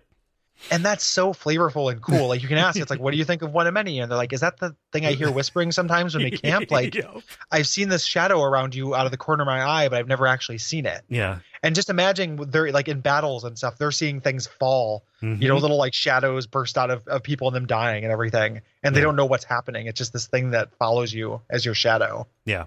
That's so fucking cool. Yep. And so here's the thing. I ended up taking this, A, because of my character, and B, kind of because you directed me to do that. Like, hey, for completion's sake, we should take these two different paths. I ended up not using One of Many very much because, like, he starts out, so the child is a rogue, and throughout the course of the game, you can opt not to devour these kind of prominent characters in the story, and instead have One of Many eat them and become either a warlock or also a barbarian, like much later on. Yeah. I don't need a rogue in my party, and up to this point, I thought that rolling all with casters was going to be a detriment, but I found my groove, and eventually I learned to like fighting like that. Right. And so, like, One of Many initially didn't have a place in my party for combat purposes. Combat in this, if you're not, kind of on top of it, can be very difficult. So I didn't end up spending a lot of time with him. And also, like, One of Many is the key to doing all of those heinous things that I said were, like, just a little bit too much for me on a playthrough where I kind of wanted to enjoy it as I would. Yeah. Yeah. It's extremely intense. Yeah. Like the things that One of Many wants you to do are very, very intense. Yeah. And like, I'm into it. I get the, not wanting to do it if you're just going to play the game once for sure. I'm really looking forward to reading more about it. Yeah. Because I think that it is, it's pretty slick. Yeah. And the idea of just having this presence with you, the way it can kind of articulate, like it calls you master. There's a great place where you can ask it why it calls you master. And then it says, well, is there something you'd prefer for me to call you? And you can then answer in a couple of different ways, and you're like, yeah, call me the Dark One, or something really ridiculous. And they're like way into it. Like the One of Many is just like, yes, this is the outlaw. Yeah, this is the and it does the thing, the Obsidian thing, like Fallout 2, where there's just a huge list of things you can make it call you. Similar to your picking out your boxer name. Yeah. Well, I mean, it's not voiced, so they can do a ton of shit with it. Yeah, which I really love. Yeah. Super cool. Yeah, way into it. But regardless, this is a way that you find a way forward, which is you reach into the furnace and you find this replica of your old friend, the Silver Gith Sword. Yeah. So you can head down to the next layer. Yeah. If you want. You still can't complete it, though. No. There's another door down there. Yeah, you get to the bigger, kind of grander Betrayer's Gate. Yes. Which has a similar slot in it, but this thing will not take it. And what this just is, it's a way for you to test out possibly this ability to grant rest, which is a way for you to devour the souls of the undead. And I think it's good. Yeah. Granting rest is a fine thing to do. I never felt bad about it. Yeah. As well, you shouldn't. Yeah. So like granting rest is good. Yeah. Yeah. So this is the point where I did the Astral Lodge thing that we mentioned before, but the first place that I went to after this was to go to the Wells of Larue, because it seemed like the most promising avenue to figure out about my curse, to go to this hill people tribe. On the way into this, you find a farmhouse. If you have Gan with you, he's like, "Get away from my property!" Yes, like, don't stick your dick in these holes. Yep. But he's just kind of like, "Hey, don't you come around here because my daughter Anya is having dreams about you, and she's like wasting away because all she does is sleep, and she's obsessed with you."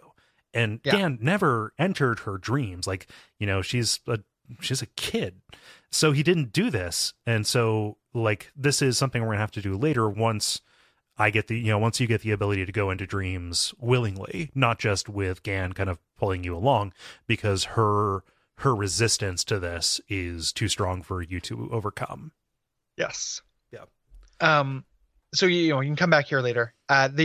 If you go to the Hill Tribe, these are actually something called the Uthraki, which are people-eating monsters that I don't know very much about.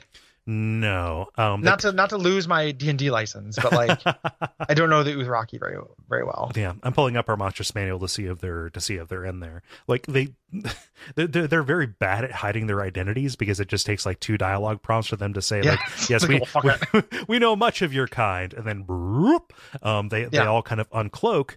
They're kind of like yetis with bald heads, and not like curly bald heads, but like just like these pink exposed heads. They look very goofy. Like dicks.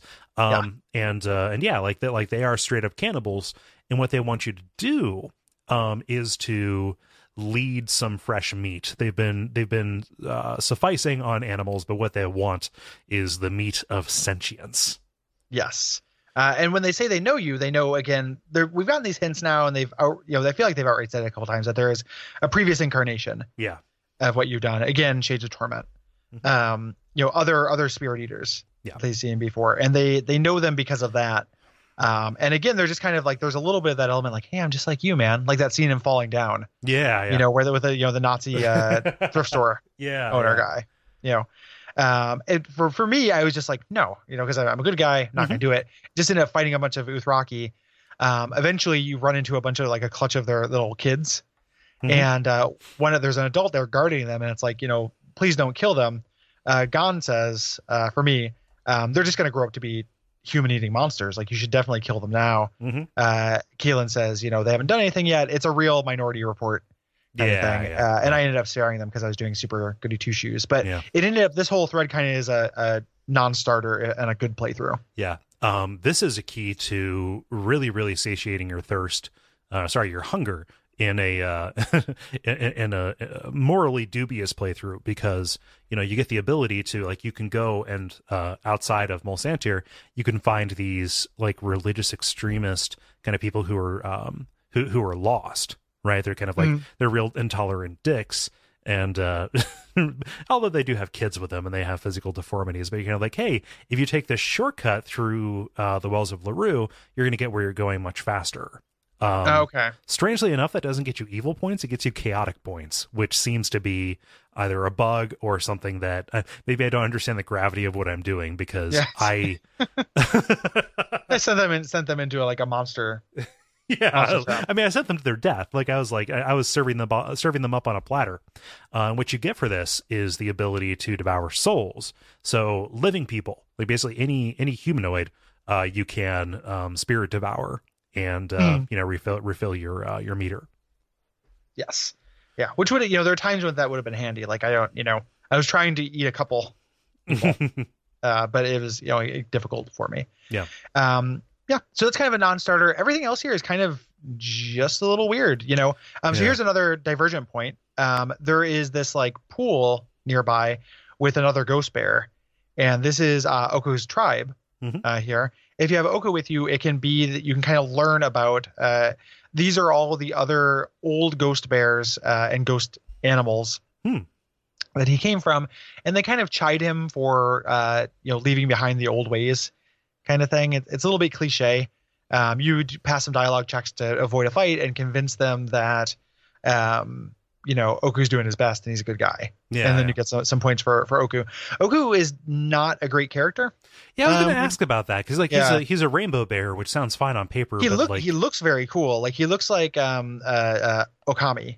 Like he's got the same coloration as Okami from Okami. Yeah. He looks like an Okami. The titular Okami. Yes, the eponymous Okami. Mm-hmm. He looks like that, which is very sweet, I think. But he's a very strong fighter.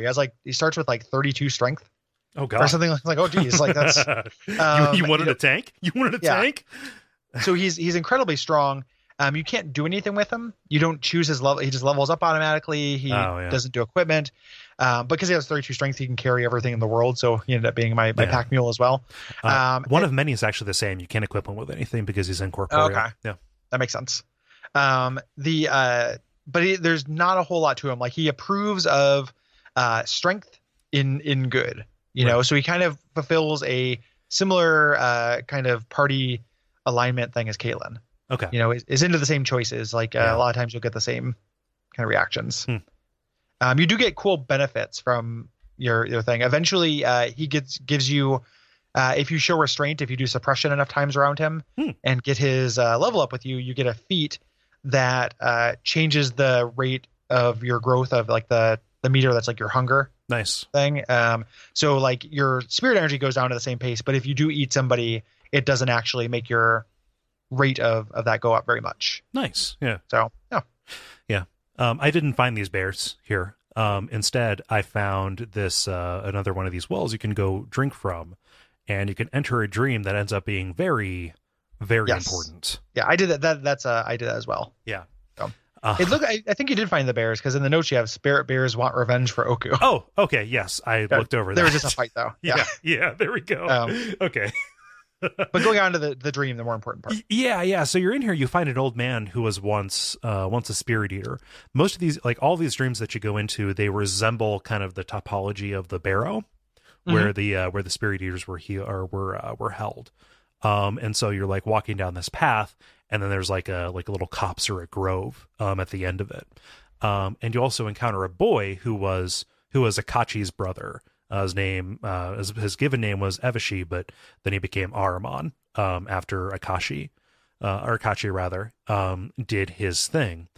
We've had a chance right now to kind of read about the Betrayer's Crusade. Like eventually, at some point, you're able to find a book that kind of explains, this kind of historical figure who, became kind of this cursed fallen person because he waged a war against his god, and that is Akachi, and that is the Betrayer. Yes. But like he plays a very small role in these first couple chapters in the first half of this game. It is very much kind of in the margins, and this content here is very much optional. Like what we're doing here by going into this dream and talking to the boy, talking to the Betrayer's brother, and getting this piece of mask is actually a piece for the real ending of the game, or one of the endings of the game.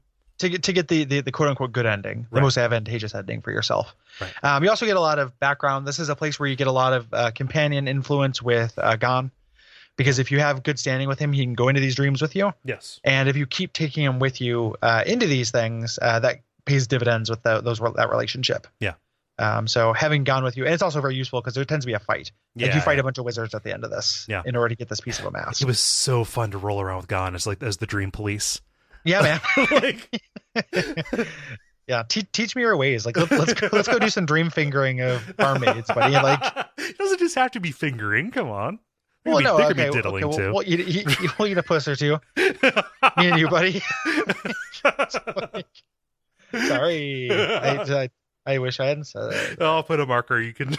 I'll blank it out so who even knows what I said. We'll blank out what I said too if you can. Okay, yeah, we'll blank. It'll be all bleeps. Just for like 45 seconds. Yeah, let's go into dreams and just beep. Teach me your ways. 4 minutes of silence. Yeah. Yeah. But this is an important beat, but right now it's disconnected from pretty much anything in the story aside from this book that we may have read. Yeah, it's just enigmatic nonsense, really. Cool. I love it. But super cool. But again, just kind of like, I have no idea what this is. Yeah. You gotta move on. Yeah. So. So we can go to Ashenwood, and this is a little ways up the coast. There's a little bit of a side quest you can do on the docks as you're trying to get the boat for this. There's another another theater in this place, more of a bar. It's called the Sloop, and they do more of a like popular stuff. They consider the Vale to be incredibly snooty. And this is a little bit of a Mos Eisley kind of place. If you go here, like a bunch of pirates are kind of like posted up, and you can actually fight them and even go and find their hideout on the shadow version of the docks. But when you walk back out, the bartender says, "Hey, you broke X number of tables," because I was casting AoEs like it was nothing. And that's another minor mechanical thing, is that like your AoEs will, or any of your spells will affect the environment and destroy stuff. And I love in certain places. Yeah. Like not in all places. In this one, it's very funny because when you hover over those chairs and tables, it says like fragile chair, delicate table. Yeah. They have titles that suggest this. Like, it's just kind of a weird little detailed joke. Like, it's not a major mechanic because money is like certainly no object. Oh yeah, no, I had like $2 million at the end of this. Yeah, like literally every magic item I find that I can't use is worth $25,000. Yeah, like there's, I want for nothing. I'm post scarcity. Yep, but it's just funny to be given a bill on your way. Yeah, out. Very funny. Yeah, but they have these boats that are controlled by magic words. Of course, the magic word for the boat is Wendersnaven. That's very funny. And it's also weird you're taking a sentient boat too. Like, that's just kind of a cute little detail. Like, toot toot, all aboard! Yeah. Climb on my back, friends. Very nice. Yep.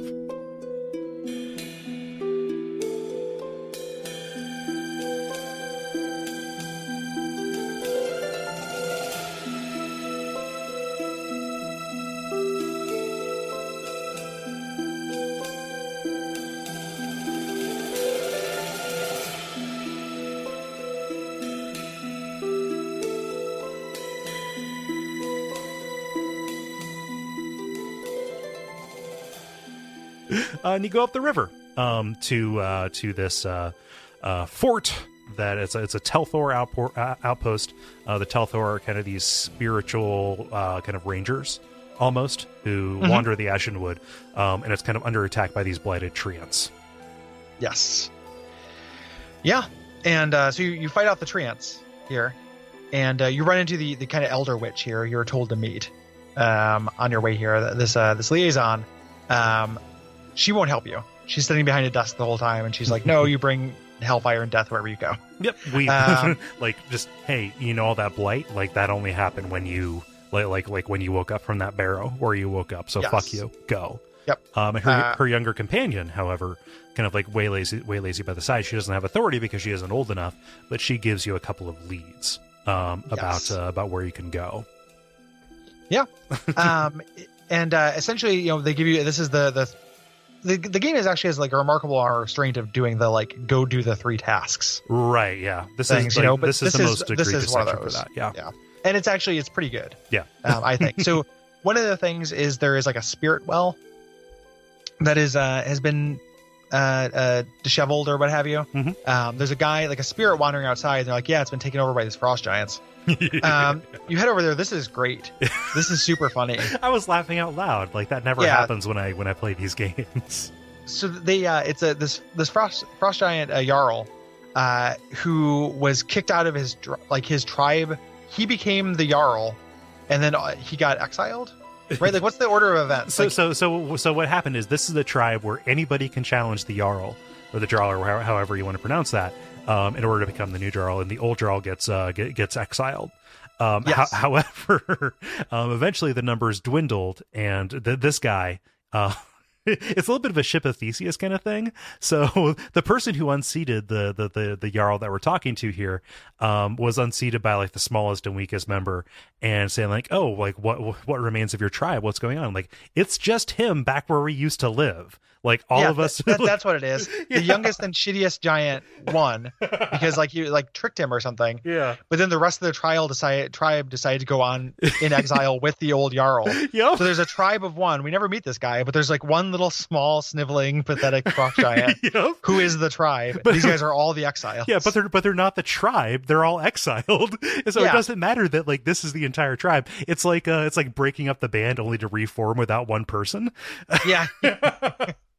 Very, very funny. Yeah. And they're not, again, it's not just like they're just going to fight you. You can say, like, well, if anybody can challenge, I'll challenge. Yeah. And you do this kind of weird, like, keep away, like, game where there's a crown that they try to get you, and they make runs from the outside of this island to get this crown. You stand in the middle, and you just have to hit them, hurt them until they run away. Right. Stop them from getting this crown. Yeah, and if they pick it up, like a timer starts, and then so it's a great use of the mechanics. Actually, like this is a really engaging section because like the timing is really, really important. Yeah. No, this is so funny also because you can say, hey, you guys need to think of a better system because I'm not even a frost giant and I'm technically your king, so I need you to leave this island so I can get the spirit water from inside of that stump. Yep, very funny. They do so at this point, and that's kind of that 1/3. You go to this is kind of a weird, cool bit too. Oh, the Burning Grove. Yeah. You go to this Burning Grove, this little side map, where there's this thing called the Shape of Fire, which is like a elemental personification of the desire to burn. Yeah, it's a little bit of a mirror of you. Almost. Yeah, well, yeah, like exactly. this, like themes, yep, themes, yeah. Foreshadowing. Yeah. But there are a couple of ways you can do this. I can't remember all of the details because I'm like, fuck it, man, this place is already destroyed. Let me burn this place down with you. Yeah. You can burn it down with him. And this is all stuff, to make the green man, the woodman come out, Yeah. Like you're what you're ultimately getting. So from that, from the frost giants, like that island, you got some like pure water, and from doing this, regardless of how you end up solving this, you end up getting some some ash of the sacred wood. Yeah, and those are things you end up using for a quest that you have next on the list. Yeah, like to help Gnarlthorn, which I came to first. Okay, but helping Gnarlthorn and getting rid of this blight is one of the things you need to make Green Man pop up. Here you can burn the forest. You can also try to fight this guy off. You use ice spells on each tree to stop them from burning, and then he'll fight you, and you fight him down to when he's nearly dead, and then you can either let him go or devour him. And I ended up devouring him because I was like, oh, this guy's an asshole, and my whole party hated it. Oh, they're like, no, he's just doing his nature. Like fire's got to burn, birds got to fly. Like I was very surprised at that they were not on board for me eating this fire spirit. Yeah. But that's how it was a suboptimal way to solve this quest, but that's how I ended up doing it. Yeah. So Gnarlthorn is a gigantic treant who's he's fallen over and he can't get up. He had contracted the blight, and it had been dormant for a very long time, and it returned again when I awoke in the barrow, when the Spirit Eater came back to this world, and he says, hey, we need you to appeal to the goddess of this forest by going to Email Vale and presenting this anointment to the forest elementals at the Red Tree. Yes. So you head there and you fight some wyverns on the way. Yeah. And you get there, you talk to these two witches. And this is pretty cool. Like I like these two characters a lot. Yeah. They're kind of cranky, and it's very like Shakespeare. It's very like exactly. That's what I was gonna say. Like yeah, they know more than you. It's very 12th Night kind of stuff. Yeah. So you show up there. You can then pray at the tree if you have all the reagents, and that'll clear the blight. They also will talk about how in this area there's a rock off in the distance. It's like the Dreaming Rock. And if you fall asleep in the shadow of this rock, the barrier will be very thin between you and the world of dreams. So this is where we get our second dream. Yes, that leads into the end game. Yeah, and this is a place where there are several people who formerly bore the gift, who are guarding a red woman who is at the center of this grove. And they're guarding her because she is like an anchor for this dream. She is what she is what's kind of keeping them alive in this half alive realm. And so if you do this battle, which is very, very difficult, you kill them, and the red woman, who looks very much like Sophia, and we've heard about this another red woman who was in play, back with Lenia.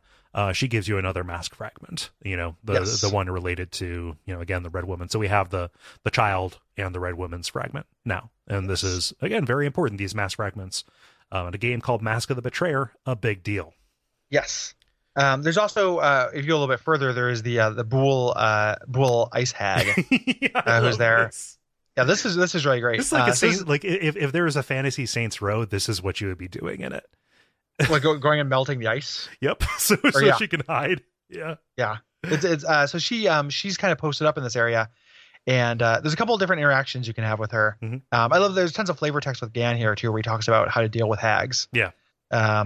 And boy, am I waiting to get to the hag chapter of the Volo book. Yeah. Like I like hags. So she's an ice hag. She's trying to stay away from the two witches because they're kind of like natural enemies and they keep driving her off. And outside of her cave, there's all this snow and stuff in this otherwise very verdant area.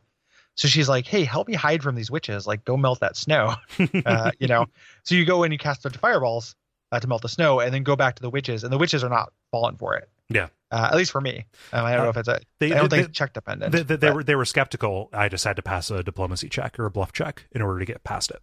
Okay. It must be bluff because I never leveled bluff. I just did diplomacy. Yeah. So my bluff wasn't high enough. They didn't believe me. Okay. So ultimately I went back and killed the hag. Okay. For those guys, but she will also give you a weird ice magic item that can help you put out the trees. But you can also just use Cone of Cold. Oh, that's cool. So, like I like being able to use that. Huh. Yeah. Yeah. So you've done this. You've mixed this together. You've anointed the red tree, and the spirit, the spirit is back. However, you go back to the outpost, and Nadaj, the older witch, Nadaj, the younger witch, is telling me that Delenka is the one who is sabotaging the Ashen Wood, and that this is what you need to do is convince these berserkers that are kind of serving her to kind of like do this coup, right? So that Nadaj can take power and stop the destruction of this place you've been kind of exploring and trying to save, right? Mm-hmm. Yeah. So you go in and convince the berserkers, different attacks and different kind of checks as you go through, and it's going to make a difference in this fight. Eventually you go inside the thing and you're like, hey, you're on trial. Yep. Like this is, you're getting deposed. She comes out, and you fight her first. Yes. Yeah, you do. It's kind of like, hey, well, what she says, hey, you're being tricked, but if this is the way it has to be, that's the way it has to be. Yeah. And so the berserkers join you in the fight, and you end up killing Delenka. But then Nadaj has kind of been gaslighting you. She says, wait a minute, we need to kill the shard bearer because he just killed our superior. And then everybody turns to fight you. What? Like, wait a minute, but like, I think literally but is one of the dialogue options you can take. So you end up fighting all of them. Yeah. Yeah. And then Nadaj has done this because, she isn't so much sabotaging it, but she has kind of become, again, possessed by the spirit of this forest, of the pain of this forest. And she runs away back to the center of the Ashen Wood. Again, themes, and brings you into this huge fight. This is a very difficult fight. I had to retake it because it's a little bit of a puzzle, right? Because you're fighting not just this gigantic tree in the center, but also these trees that are sprouted up around it, and all of the guardians that are kind of infinitely respawning until the trees are put down. Yeah, the trees which are called genus loci. Right. The genus loci trees. This is a place where I've seen online, if you want to, you can just kind of grind forever. I don't know why anyone would ever do that in this game. But these enemies will just kind of continually respawn. The tricky part was I never felt like my spells were doing adequate damage to the genus loci. So I ended up controlling Oku and just having him, do his power swipes or whatever. Yeah. Because he gets 2 attacks per round at this point. He has 32 strength. Like does tons of DPS. Yeah. And just leading him around to these trees, but that just left all of my like squishiest companions. Yeah. Up by the tree. So this is pretty tricky. It didn't take me 2 tries, but I barely made it. Like several of my people died. And the weird way that like the reason why druids are a shitty class is because they can't resurrect. Like, the fact that Gan cannot bring people back to life. Sucks. Yeah. Not at this point, but later in the game, I actually ended up consoling myself in a Rod of Resurrection. Oh yeah. Because I was so sick of like just having one person who could bring people back. Yeah. And like also I had it with me at the end of the last game. So, I was like, yeah. So I mean, the gargoyles didn't take it. You had it hidden. Yeah. It works in my head canon. You eventually do this though. You have to kill all the little trees and then kill the big tree, do enough damage to them, and then the woodman, green man, comes out. Yeah. And the Woodman, this the true spirit of this forest cannot help you. Even though he has slain the spirit eaters past, like that is not a path, because if you die in the game, you die in real life. If you die as a spirit eater, it'll just jump to somebody else. Yes. And that's an important piece of kind of information about this curse. Like, is that like it is tied to you as far as we know. Yeah. And you are kind of bearing it. The fact that you're bearing it, and in my case, like trying to suppress it and stuff, is kind of the best possible outcome. Right. For it, having it on somebody who's responsible. The best possible outcome was for it to remain sealed deep underground where it couldn't jump to anybody. Yes. Yeah. And that, did not happen. Right. For reasons of love. Yeah. Which is actually a good place to stop it for this episode, I think. Yes, it is, because, you can choose what to do with the Woodman. I opted to be like, the temptation is to devour him like you devoured Oku, possibly, but I suppressed that. And everybody's very impressed that I worked against my own will. I imagine you did the same. Yeah. One mechanic that we didn't talk about, but when you devour people, you get their individual souls. Yep. All of which can be made into like incredibly powerful magical items through that crafting system we mentioned before. So that is one of the reasons why you might want to do that. Yeah. I would have been more engaged with that. I just don't play this as a loot game. No, I don't really either. Like if this was in a weird way, if this was like Neverwinter Nights 2, and then you brought this into a higher level thing, which at some point, it's like a level 30, like it gets ridiculous. But you, if there was more game after this, if it was really necessary to min-max, I could see that being a more tactical, interesting trade-off. But at some point, like I just, stopped picking up stuff. Yep. Like, even like a cool looking thing is like, an unidentified ring. Like there's almost no chance I can use this. Yeah. Like I'm already like rolling with some really baller gear. So why would I do that? And that's one of my favorite things about Western RPGs, is like getting interesting, cool gear. I feel like a lot of times in Eastern RPGs, like there's more of a linear path, like and to be fair, in modern Western RPGs, it's like, this is just slightly better armor. Old like Western RPGs tend to have crazy shit. It's like, oh man, like this, like it's like that crossbow that gave me haste all the time. Like that's changes the way you play fundamentally and is very cool. Or like a named gun in Fallout or something like that. Yeah, exactly. At the very least, it has this kind of flavor and can actually be different. It's very weird that I love this game as much as I do when it kind of jettisons that entire side of this genre that I like. Well, it doesn't jettison it. It just doesn't feel as important as the stuff that it does really, really well. Even jettison is the wrong word. It even makes it better. Like it's more interesting with this crafting system, which is actually kind of good. It's just, and it's not even so much that I'm not doing that because I am engaging in the story stuff. It's just, it doesn't provide a need on the other side of the equation. Right. Which is, not a fatal flaw by any means, but is just kind of a mild bummer. Yeah. As we said, we're going to call it there. We're going to get back into the rest of it next week and talk about finally who this original betrayer was and why we were put in this situation. Starting off with this slumbering coven. Yeah. But for now, though, so we're doing that. We are, and we'll do our wrap up thoughts then as well. Oh yeah, for sure. It's too late to send in responses. If you have something really cool, go ahead. But we're recording the extrasode in the same kind of gasp as this one, just because of holidays and stuff. And that'll come after all of those. After that, however, we're going to be playing Mega Man 2 and 3. Yes. Yeah, and I'm sure you have stories about that. So you can hit us up at duckfeed.tv/contact. It can be a response about both of them. And then just to reiterate, not looking for reviews, looking for stories and individual observations. Yes. After that, we're doing Dishonored 2. The most new game we've ever played for the show. We're justifying it by saying, hey, watch out for Lens Flare is back. Sorry. Yeah. And that is that is something that we did a couple of years ago.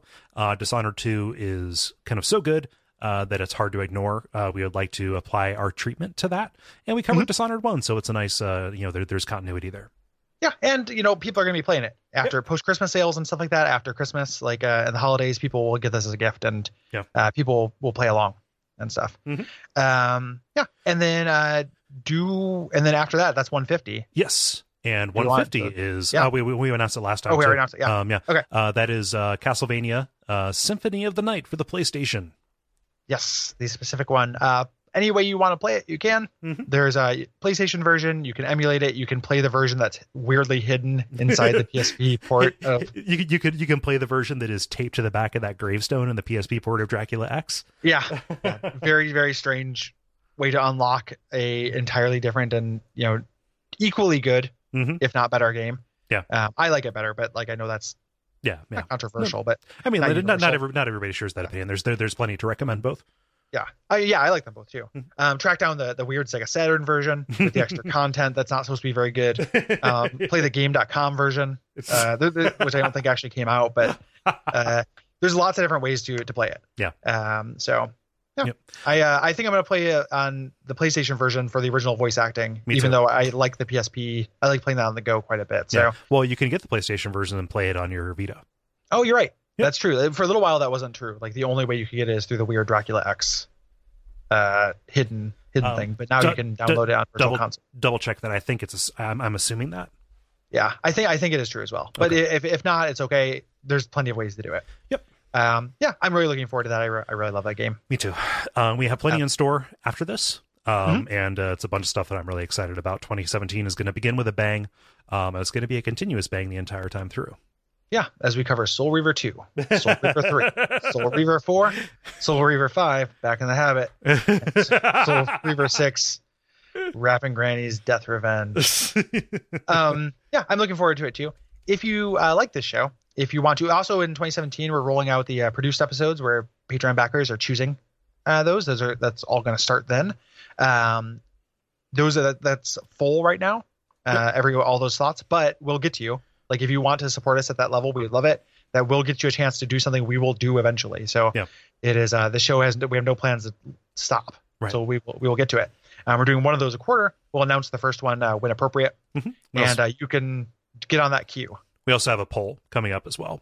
Yes. Yeah. Which you have to be a patron to participate in that as well. Mm-hmm. So that's patreon.com/DuckFeedTV. Mm-hmm. If you do, or if you're not, don't have the money to spend quite to that level, I know it's a cliche, we say it all the time, but just a little bit really does help. Yeah, so putting in that it $2 does. to get us into the Slack, if everybody listened to this who doesn't patronize us did that, it would be ridiculously huge. Yes. So Yep. And everybody benefits from that too. Over the course of 2016, we started 3 new shows, which is insane. Monster in My Podcast, which is kind of a entry by entry look at the Monsters Manual from 2nd edition.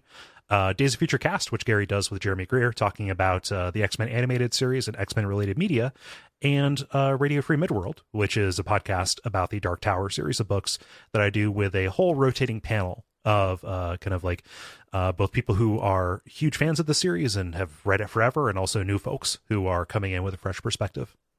yeah, and there's also REM show, which is going to start in 2017 as well. Yes. So 2017 is already huge. If you're a patron, I've been doing like kind of bookshelf unboxing things as well, videos. So those are just, because they're easy to do. I don't want to do production values on them. Just taking them and uploading them. But I've got a bunch of weird old nerd shit that I think is interesting. Yeah. So I've been doing those. So there's little intangibles as well. I'm going to put up, I think on actual Christmas, I think I'm going to put up a zip file of all of the Teenage Dirtbag stings Oh, nice. as a Christmas gift for people. So if you want to hear all 90 of those, there are 90 of them. They Also, will all listen be to in one Teenage space. Dirtbags. It's so fucking good.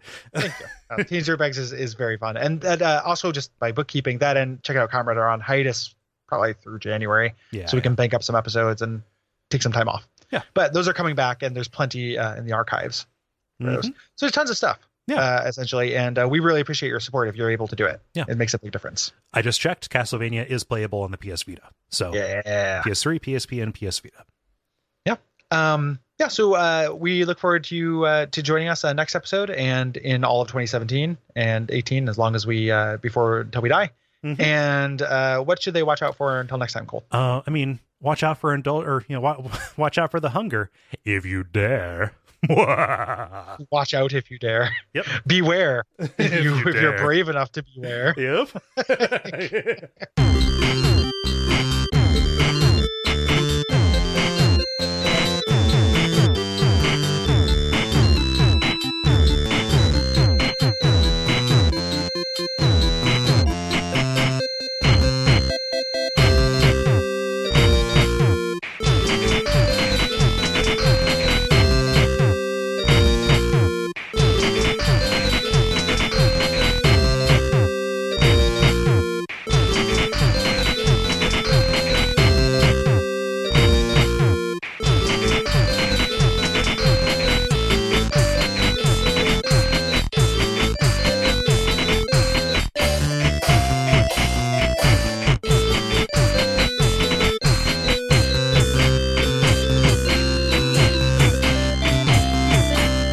about Son of Mask. Man, I We fucking all forgot Son of Mask.